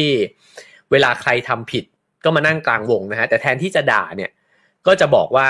เขาเนี่ยเคยทำดีอะไรมาบ้างนะครับผมว่าจริงๆในเวิร์กช็อปพวกเรื่องเนี่ยเกี่ยวกับเรื่องการเรียนรู้เรื่องตัวเองเนี่ยก็จะมีครั้งหนึ่งที่เขาให้เหมือนกับ empower คนนะฮะที่อยู่ตรงหน้าเราแล้วก็บอกว่าเอาเท่าที่เราได้รู้จักกันมาเนี่ยเราได้เห็นว่าเขาเนี่ยมีคุณสมบัติด้านดีเนี่ยอะไรบ้างนะครับผมเห็นด้วยกับเวเลยว่าสิ่งเหล่านี้มันควรจะเกิดขึ้นในสังคมเนี่ยมากขึ้นนะฮะเพราะว่าสังคมเนี่ยมันตัดสินคนกันเยอะแล้วก็ถี่มากนะฮะแต่ว่าน้อยครั้งมากเลยที่เราจะมาบอกอย่างจริงๆนะฮะมันไม่ใช่แค่คอมเมนต์แบบสวยจังเลยวันนี้รูปนี้ดูดีอะไรเงี้ยนะฮะคืออันนั้นมันก็ดีแหละแต่ว่าโอกาสที่จะได้อยู่ด้วยกันจริงๆแล้วก็บอกเขาจริงๆรีเฟล็กให้เขาฟังจริงๆว่าสำหรับฉันเนี่ยเธอมีคุณค่าในด้านนี้นะสำหรับฉันเนี่ยเธอคือกำลังใจสำหรับฉันเนี่ยเธอคือแบบโหแบบอย่างเรื่องความอดทนเลยว่ะอะไรแบบนี้นะครับผมคิดว่ามันก็มันช่วยสร้างความแข็งแกร่งเนี่ยให้กับคนนั้นเนี่ยขึ้นมาได้เลยนะฮะแล้วก็หลายครั้งที่เรารู้สึกแบบแย่กับตัวเองผมว่าคือคนยิ่งในยุคสมัยใหม่เนี่ยมันก็กดดันตัวเองมากนะฮะคือมันจำเป็นเหมือนกันที่จะต้องเห็นว่าเรามีคุณสมบัติที่มันเป็นด้านดีเนี่ยของตัวเองอยู่บ้างแล้วก็หลายครั้งที่มันต้องการการยืนยันจากคนอื่นนะฮะอันนี้เป็นเรื่องธรรมดามากเลยของมนุษย์นะฮะครับเวมีอะไรเสริมมั้ยครับอีกคำหนึ่งครับพี่เอก็คือคำว่าเธอเนี่ยเป็นคู่แข่งที่เหมาะสมที่สุดสำหรับฉันอะไรแบบเนี้ยมันน่าจะมีแบบหรือเธอเนี่ยคือคนที่ฉันจะต้องไล่ตามไม่ทันอะไรแบบนี้ไม่ใช่ไปด่ากราบครับผมขอบคุณมากครับเวครับครับเชิญครับคุณเจมส์ครับสวัสดีครับครับผมครับก็หลังๆนี้ผมเคยเห็นไอ้คอนเทนต์นึงครับว่าที่คนเราต้องรู้จักแบบ productive ตลอดเวลาแบบไม่ควรใช้เวลาแต่ละวันแบบ ให้มาเสียเปล่าครับผมซึ่งผมก็แบบเคยวางแผนชื่อเองเหมือนกันว่าแต่ละวันผมควรทำอะไรบ้างแบบอะไรควรจะสำเร็จหรือไม่สำเร็จอย่างเงี้ยครับแต่ผมรู้สึกว่าแบบมันเหมือนชีวิตแบบผมซัฟเฟอร์ทางจิตใจครับผมแล้วรู้สึกว่าตัวเองเฟลตัวเองลูเซอร์ครับผมไม่ทราบว่าคุณเอ๋จะแก้ปัญหาไงดีครับแบบคนที่แบบวางแผนชีวิตแต่ว่าไม่สามารถทำได้ตามเป้าครับแล้วมันแบบมันจะร้องไห้ไม่ได้ครับมันเฟลมากครับอันนี้คือเป็นสิ่งที่เคยเกิดขึ้นหรือว่าเป็นสิ่งที่กำลังเกิดขึ้นครับเกิดขึ้นตอนนี้เลยครับเกิดขึ้นตอนนี้เลยครับสนใจคำว่าเวลาเราเฟลแล้วอยากจะร้องไห้แต่ร้องไห้ไม่ได้นี่มันเป็นมันคือความรู้สึกแบบไหนอะครับผมไม่รู้แบบผมควรจะระบายยังไงดีครับได้แค่เก็บเอาไว้ในใจเฉยครับแล้วพอแบบมันมีอะไรมาสะกิดปุ๊บแบบมันก็ไม่โอเคครับความรู้สึกไม่โอเคมันคือความรู้สึกอะไรอะครับรู้สึกว่าทำไมเราทำแบบคนอื่นไม่ได้เงี้ยทำไมคนอื่นเขาแบบดูมี value แต่ว่าทำไมเราดูแบบดูกระจอกเลยอย่างเงี้ยอะไรที่ทำให้คุณเจมส์คิดแบบนั้นนะครับคือผมทำอะไรแบบพอจะเริ่มทำเงี้ยผมก็ไม่ค่อยเป็นชิ้นเป็นอันทันทีครับแบบทำแล้วต้องขี้เกียจทำแล้วต้องหยุดพอหยุดปุ๊บแบบมันไม่มีความรู้สึกแบบอยากกลับไปทำแล้วอะครับแล้วก็นั่งกลับมาหมออีกทีว่าเฮ้ยเราถอยเพื่ออะไรวะเนี่ยอะไรประมาณเนี้ยครับแล้วมันมีอะไรที่เราเคยทำแล้วเรารู้สึกว่าเราทำสำเร็จแล้วเรารู้สึกภูมิใจกับมันไหมครับก็เคยนะครับก็จะเป็นแบบพวกเขียนบทความเนี่ยครับอันนี้ก็รู้สึกว่าตัวเองทำ success อยู่ระดับหนึ่งครับนี่คุณเจมเป็นแฟนพันธุ์แท้ราชวงศ์จีนด้วยใช่ไหมครับเคยไปแข่งครับแต่ไม่เป็นแชมป์ครับตกรอบครับแต่ไปแข่งได้นี่แล้วก็ผมเคยฟังคุณเจมพูดในคลับเฮาส์เนี่ยเรื่องประวัติศาสตร์เนี่ยผมว่าคุณเจมมีความรู้เรื่องประวัติศาสตร์เยอะมากเลยนะฮะครับผมครับขอบคุณครับแต่ก็ไม่ขนาดนั้นครับผมครับแล้วเวลาที่เราเขียนอะไรเสร็จแล้วก็เป็นผลงานที่เราภูมิใจพอใจเนี่ยมันรู้สึกยังไงครับมันมีเขาแบบเฮ้ยมันมีคนให้ค่าเรารู้สึกแบบภูมิใจว่าแบบมันมีคนแบบตามงานเขียนเราคนชื่นชมเราครับผมรู้สึกแบบเหมือนมีตัวตนอย่างเงี้ยครับแล้วเวลาที่เราทำได้เนี่ยอะไรมันคือเงื่อนไขที่ทำให้เราทำได้ครับอะไรที่ทำให้เราทำงานเขียนชิ้นนั้นสำเร็จอะครับอันนี้ก็พูดยากเหมือนกันพูดไม่ถูกเลยครับแต่เหมือนแบบนึกจะเขียนก็เขียนเลยอะอารมณ์มันพาไปเลยครับมันเกิดขึ้นบ่อยไหมครับไอการเขียนงานแล้วเสร็จแล้วก็แบบโหให้ชิ้นนี้โอเคว่ะเมื่อก่อนเป็นบ่อยมากเลยครับแต่พอตั้งแต่แบบเจอโควิดปุ๊บเนี่ยแล้วแบบต้องกักตัวอยู่ในบ้านแบบเหมือนอยู่ตัวเองมากขึ้นแล้วในความรู้สึกแบบเนี้ยไอ้ความรู้สึกดีๆเงี้ยมันเริ่มหายไปหมดเลยครับครับแปลว่ามันมีความแตกต่างระหว่างก่อนโควิดกับหลังโควิดใช่ไหมฮะอะไรที่มันต่างอะครับผมว่าเกี่ยวครับอะไรที่มันต่างครับ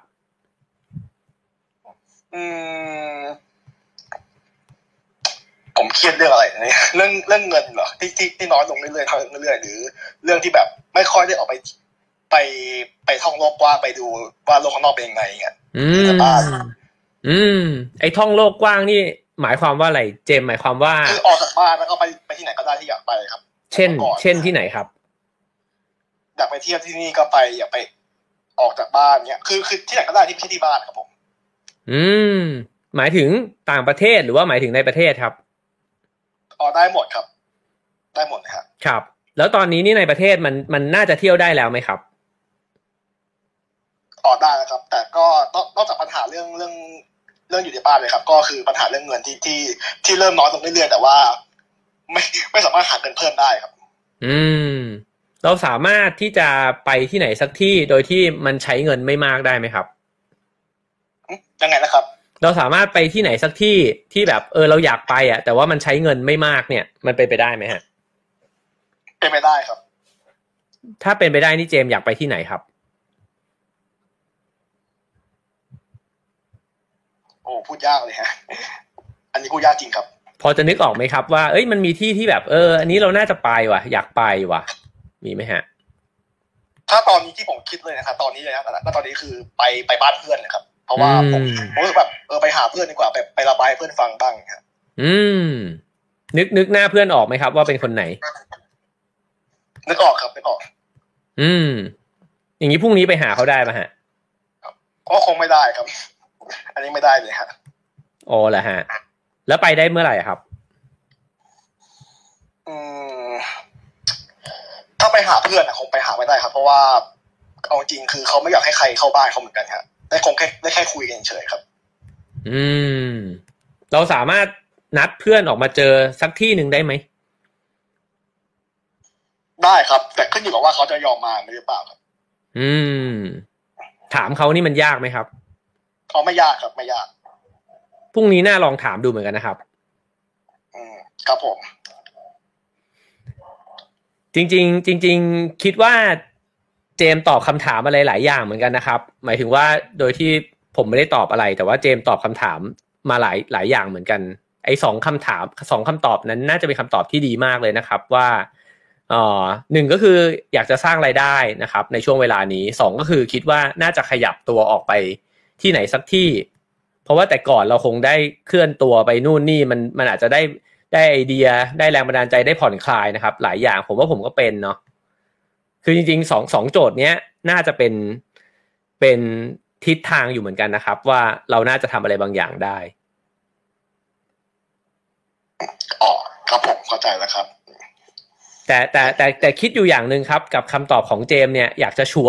นแล้วกันนะครับว่า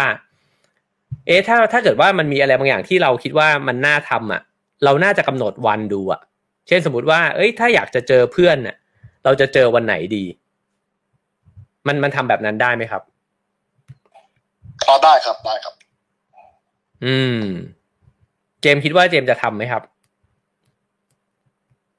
คงต้องทำครับเพราะว่าผมก็ไม่อยากเก็บไว้อย่างนี้ไว้ในใจไว้ครับเดี๋ยวมันจะเสียความจริงเปล่าๆครับ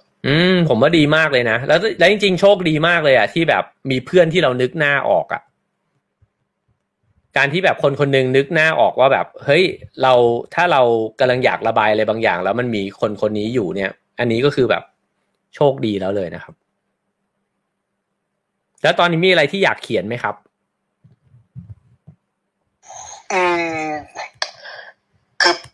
คือมีเรื่องที่อยากเขียนเยอะมากเลยครับแต่ว่าผ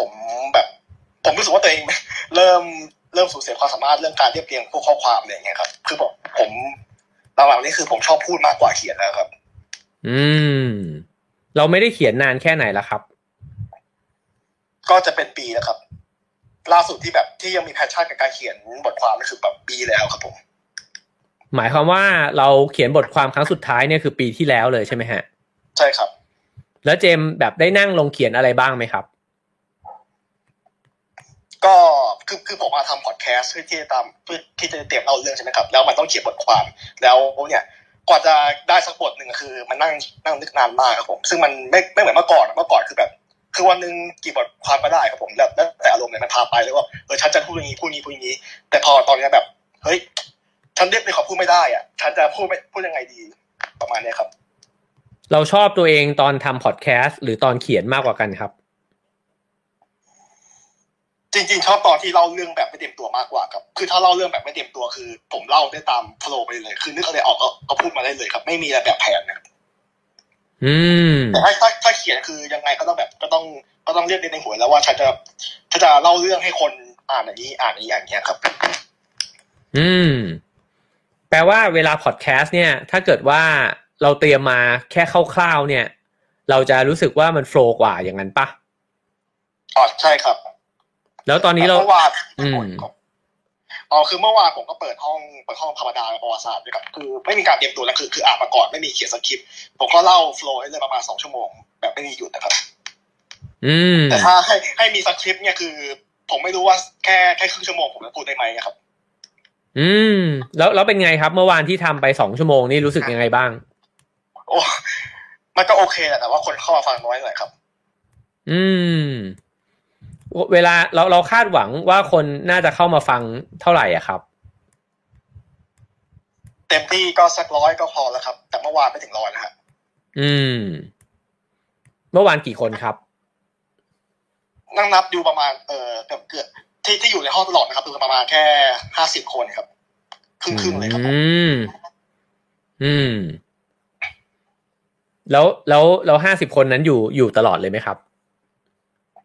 ถ้าอยู่ตลอดที่ผมนั่งดูอยู่คือแค่ประมาณ20 คนครับที่อีก30 คนคือแบบเข้าออกเนี่ยครับแล้วก็เป็นมีหน้าใหม่เข้ามาครับทำไมเราถึงให้ความสำคัญกับจำนวนนะครับนั่นแหละสิครับ ผมก็ให้ตอบตัวเองไม่ได้เหมือนกันครับผมแชร์ให้ฟังครับคือเมื่อเช้าเนี้ยผมเพิ่งทำรายการสัมภาษณ์นะฮะคนที่เขาเป็น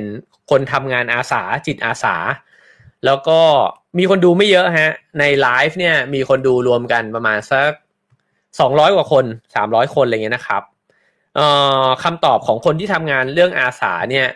มันพลิกมุมเรื่องจำนวนของผมไปเยอะเลยเหมือนกันคือเขาบอกว่าเขาทำงานกับคนเนี่ยก็เขาเป็นคนที่รวบรวมเอากระดาษเก่าเนี่ยนะฮะเช่นแบบชีทที่เราเคยเรียนแล้วใช้มาแล้วมันมีอีกด้านนึงที่มันเป็นสีขาวเนี่ยมาพับครึ่งเนี่ยแล้วก็แม็กให้มันเป็นสมุดเพื่อที่จะทำให้มันเป็นสมุดใหม่เนี่ยแล้วเอาไปส่งให้น้องๆตามต่างจังหวัดที่เขาไม่มีสมุดใช้เนี่ยนะครับแล้วเขาก็บอกว่าเวลาที่ไอ้สมุดพวกนี้มันตกไปอยู่ในมือของน้องๆเนี่ยแล้วได้เห็นน้องๆแบบกอดมันไว้อะเพราะมันมีตัวการ์ตูนบางตัวที่น้องชอบมากเนี่ยนะฮะแล้วก็ยิ้มหัวเราะแล้วก็รู้สึ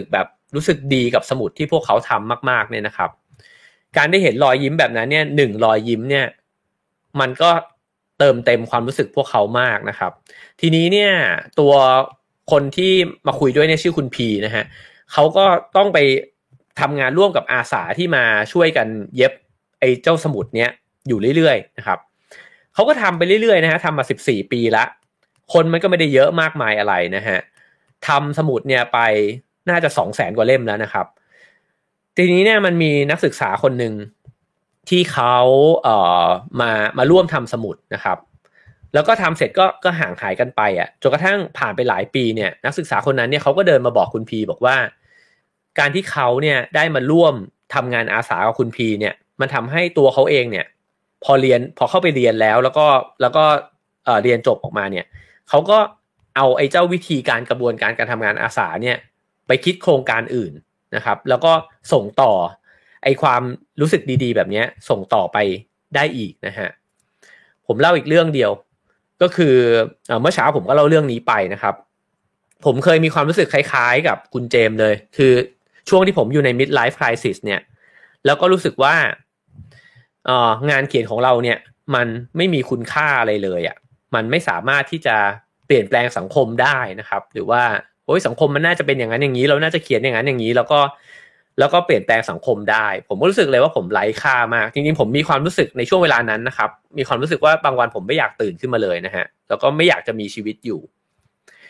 มีอยู่ช่วงเวลานึงผมนั่งคุยกับเพื่อนคนนึงชื่อวิจักรนะฮะวิจักรพานิชเนี่ย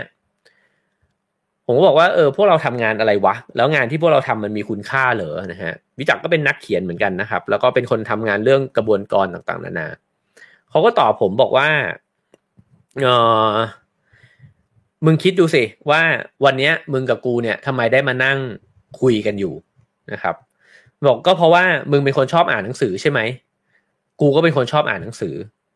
แล้วก็การที่เรา2 คนเนี่ยชอบอ่านหนังสือเนี่ยมันก็เลยทำให้เราเนี่ยได้มานั่งคุยกันเพราะเราอ่านหนังสือเราเลยมาเจอกันนะครับแล้วเราก็เขียนหนังสือด้วยเหมือนกันแล้ววิจักรเนี่ยมันก็บอกผมบอกว่าแล้วมึงคิดดูดิว่าไอ้คนที่มันเขียนหนังสือให้พวกเราอ่านเนี่ยมันจะรู้เหรอว่ามันทำให้สิ่งนี้มันเกิดขึ้นเขาไม่รู้หรอกเขาก็ได้แต่เขียนหนังสือแล้วก็ไอ้หนังสือที่เขาเขียนน่ะมันก็มีคนอ่านบ้างคนไม่อ่านบ้างแต่มันมีพวกเราอ่ะที่ไปอ่านน่ะแล้วมันก็เกิดเอฟเฟกต์แบบนี้ขึ้นเนี่ยผมเอา2 เรื่องนี้เล่าแล้วผมอยากจะแชร์กับคุณเจมส์นะครับว่าสำหรับผมผมรู้สึกว่าจำนวนเนี่ย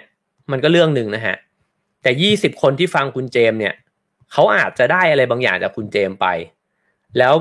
แม่งก็กลายเป็นแบบจุดเปลี่ยนในชีวิตหรือว่ามันอาจจะค่อยๆสะสมเนี่ยไปเป็นอะไรบางอย่างก็ได้ในชีวิตเขาเนี่ยเขาอาจจะไปสนใจเรื่องจีนเลยก็ได้หรือแบบเฮ้ยอยู่ๆมาเฮ้ยประวัติศาสตร์มันสนุกว่ะฟังคนนี้เล่าแล้วมันสนุกแค่คนเดียวครับแล้วเขาก็อาจจะไปต่อเป็นอะไรอีกเยอะแยะมากมายไก่กองเนี่ยเหมือนกับเขาเป็นต้นไม้ที่แบบงอกออกมาเป็นเมล็ดพันธุ์นะฮะได้อีกเยอะมากเลยนะครับผมก็รู้สึกว่าจำนวนมันเป็นเรื่องลวงตามากเลยอันนี้สำหรับผมแล้วกันนะครับว่าบางทีเราไปดูจำนวนเนี่ยแต่จริงๆจำนวนนั้นมันอาจจะเป็นเมล็ดพันธุ์ที่โคตรสำคัญเลยนะครับคือ20 คนกับ200 คนเนี่ยเราวัดไม่ได้นะครับว่าอะไรใหญ่กว่า เพราะ20คนที่มันตั้งใจแล้วก็เขาอินกับเราจริงๆเขาแบบเห็นคุณค่าของสิ่งที่เราทำจริงๆมันอาจจะ impact มากกว่า200คนที่เขาฟังผ่านๆก็ได้นะครับผมก็แค่อยากจะให้กำลังใจนะครับแล้วก็ผมรู้สึกแบบนั้นจริงๆในวันนี้ว่าผมเพิ่งเขียนเรื่องนี้ไปว่าแบบมันไม่เกี่ยวอะว่าเป้าหมายเราจะไปถึงไหมครับแต่ว่าระหว่างทางอะเราได้ทำอะไรบางอย่างไปแล้วนะครับแล้วก็มันมีคนบางคนแหละครับที่ได้ผลลัพธ์จากสิ่งที่เราทำเสมอครับเราอาจจะไม่จำเป็นจะต้องคิดเรื่องจำนวนมากก็ได้แล้วก็ไม่ต้องกดดันตัวเองมากขนาดนั้นก็ได้ถ้าเราทำสิ่งนั้นอย่างแบบเต็มที่มีพลังแล้วเนี่ยครับผมเชื่อว่ามันจะมีคนที่ได้รับประโยชน์จากสิ่งที่เราทำนะครับแล้วเราก็มันเพียงพอที่จะทำให้เราภาคภูมิใจครับอันนี้แค่อยากจะให้กำลังใจครับคุณเจมส์ครับขอบคุณมากครับโอ้เข้าใจเลยฮะก็ฟังสบายใจขึ้นเยอะเลยครับครับผมว่าเราทำของเราต่อไปครับแล้วก็บางทีเรากดดันตัวเองน้อยลงเนี่ยเราอาจจะสร้างสรรค์งานได้รีแลกซ์ขึ้นนะครับแล้วก็ทำให้งานมันออกมาได้มากขึ้นหลากหลายขึ้นแล้วผมก็ว่าค่อยๆทำไปครับก็อยากจะให้กำลังใจครับแล้วก็แค่อยากจะแนะนำอย่างเดียวว่ากำหนดหมุดหมายให้ชัดเจนสักนิดนึงเวลาที่จะทำอะไรครับแล้วก็ลองฟอร์สตัวเองให้ทำเสร็จในวันนั้นนะครับก็น่าจะช่วยได้นะครับก็ขอบคุณมากเลยนะครับที่ขึ้นมาชวนคุยครับผมขอบคุณครับขอบคุณมากครับจริงก็ชื่นชมด้วยนะครับเวลาที่คุณเจมส์ขึ้นมาแชร์เรื่องในประวัติศาสตร์เนี่ยผมก็อึ้งอยู่เรื่อยๆนะฮะว่ารู้เยอะจริงๆนะฮะขอบคุณมากนะครับโอเคครับผมครับก็ไว้ชวนมาแชร์กันอีกนะครับแล้วก็จริงๆถ้าจัดในช่วงเวลาที่ผมแบบเล่นClubhouseด้วยผมก็จะเข้าไปฟังด้วยเหมือนกันนะฮะที่คุณเจมส์เคาะมาบอกว่าชวนไปคุยถ้าผมมีความรู้อะไรบ้างผมก็จะขึ้นไปแลกเปลี่ยนนะครับแต่ว่าผมมักจะไปในลักษณะคำถามมากกว่าผมความรู้น้อยแต่ว่าคำถามเยอะ ขอบคุณมากครับครับผมยินดีครับขอบคุณมากครับคุณเอครับผม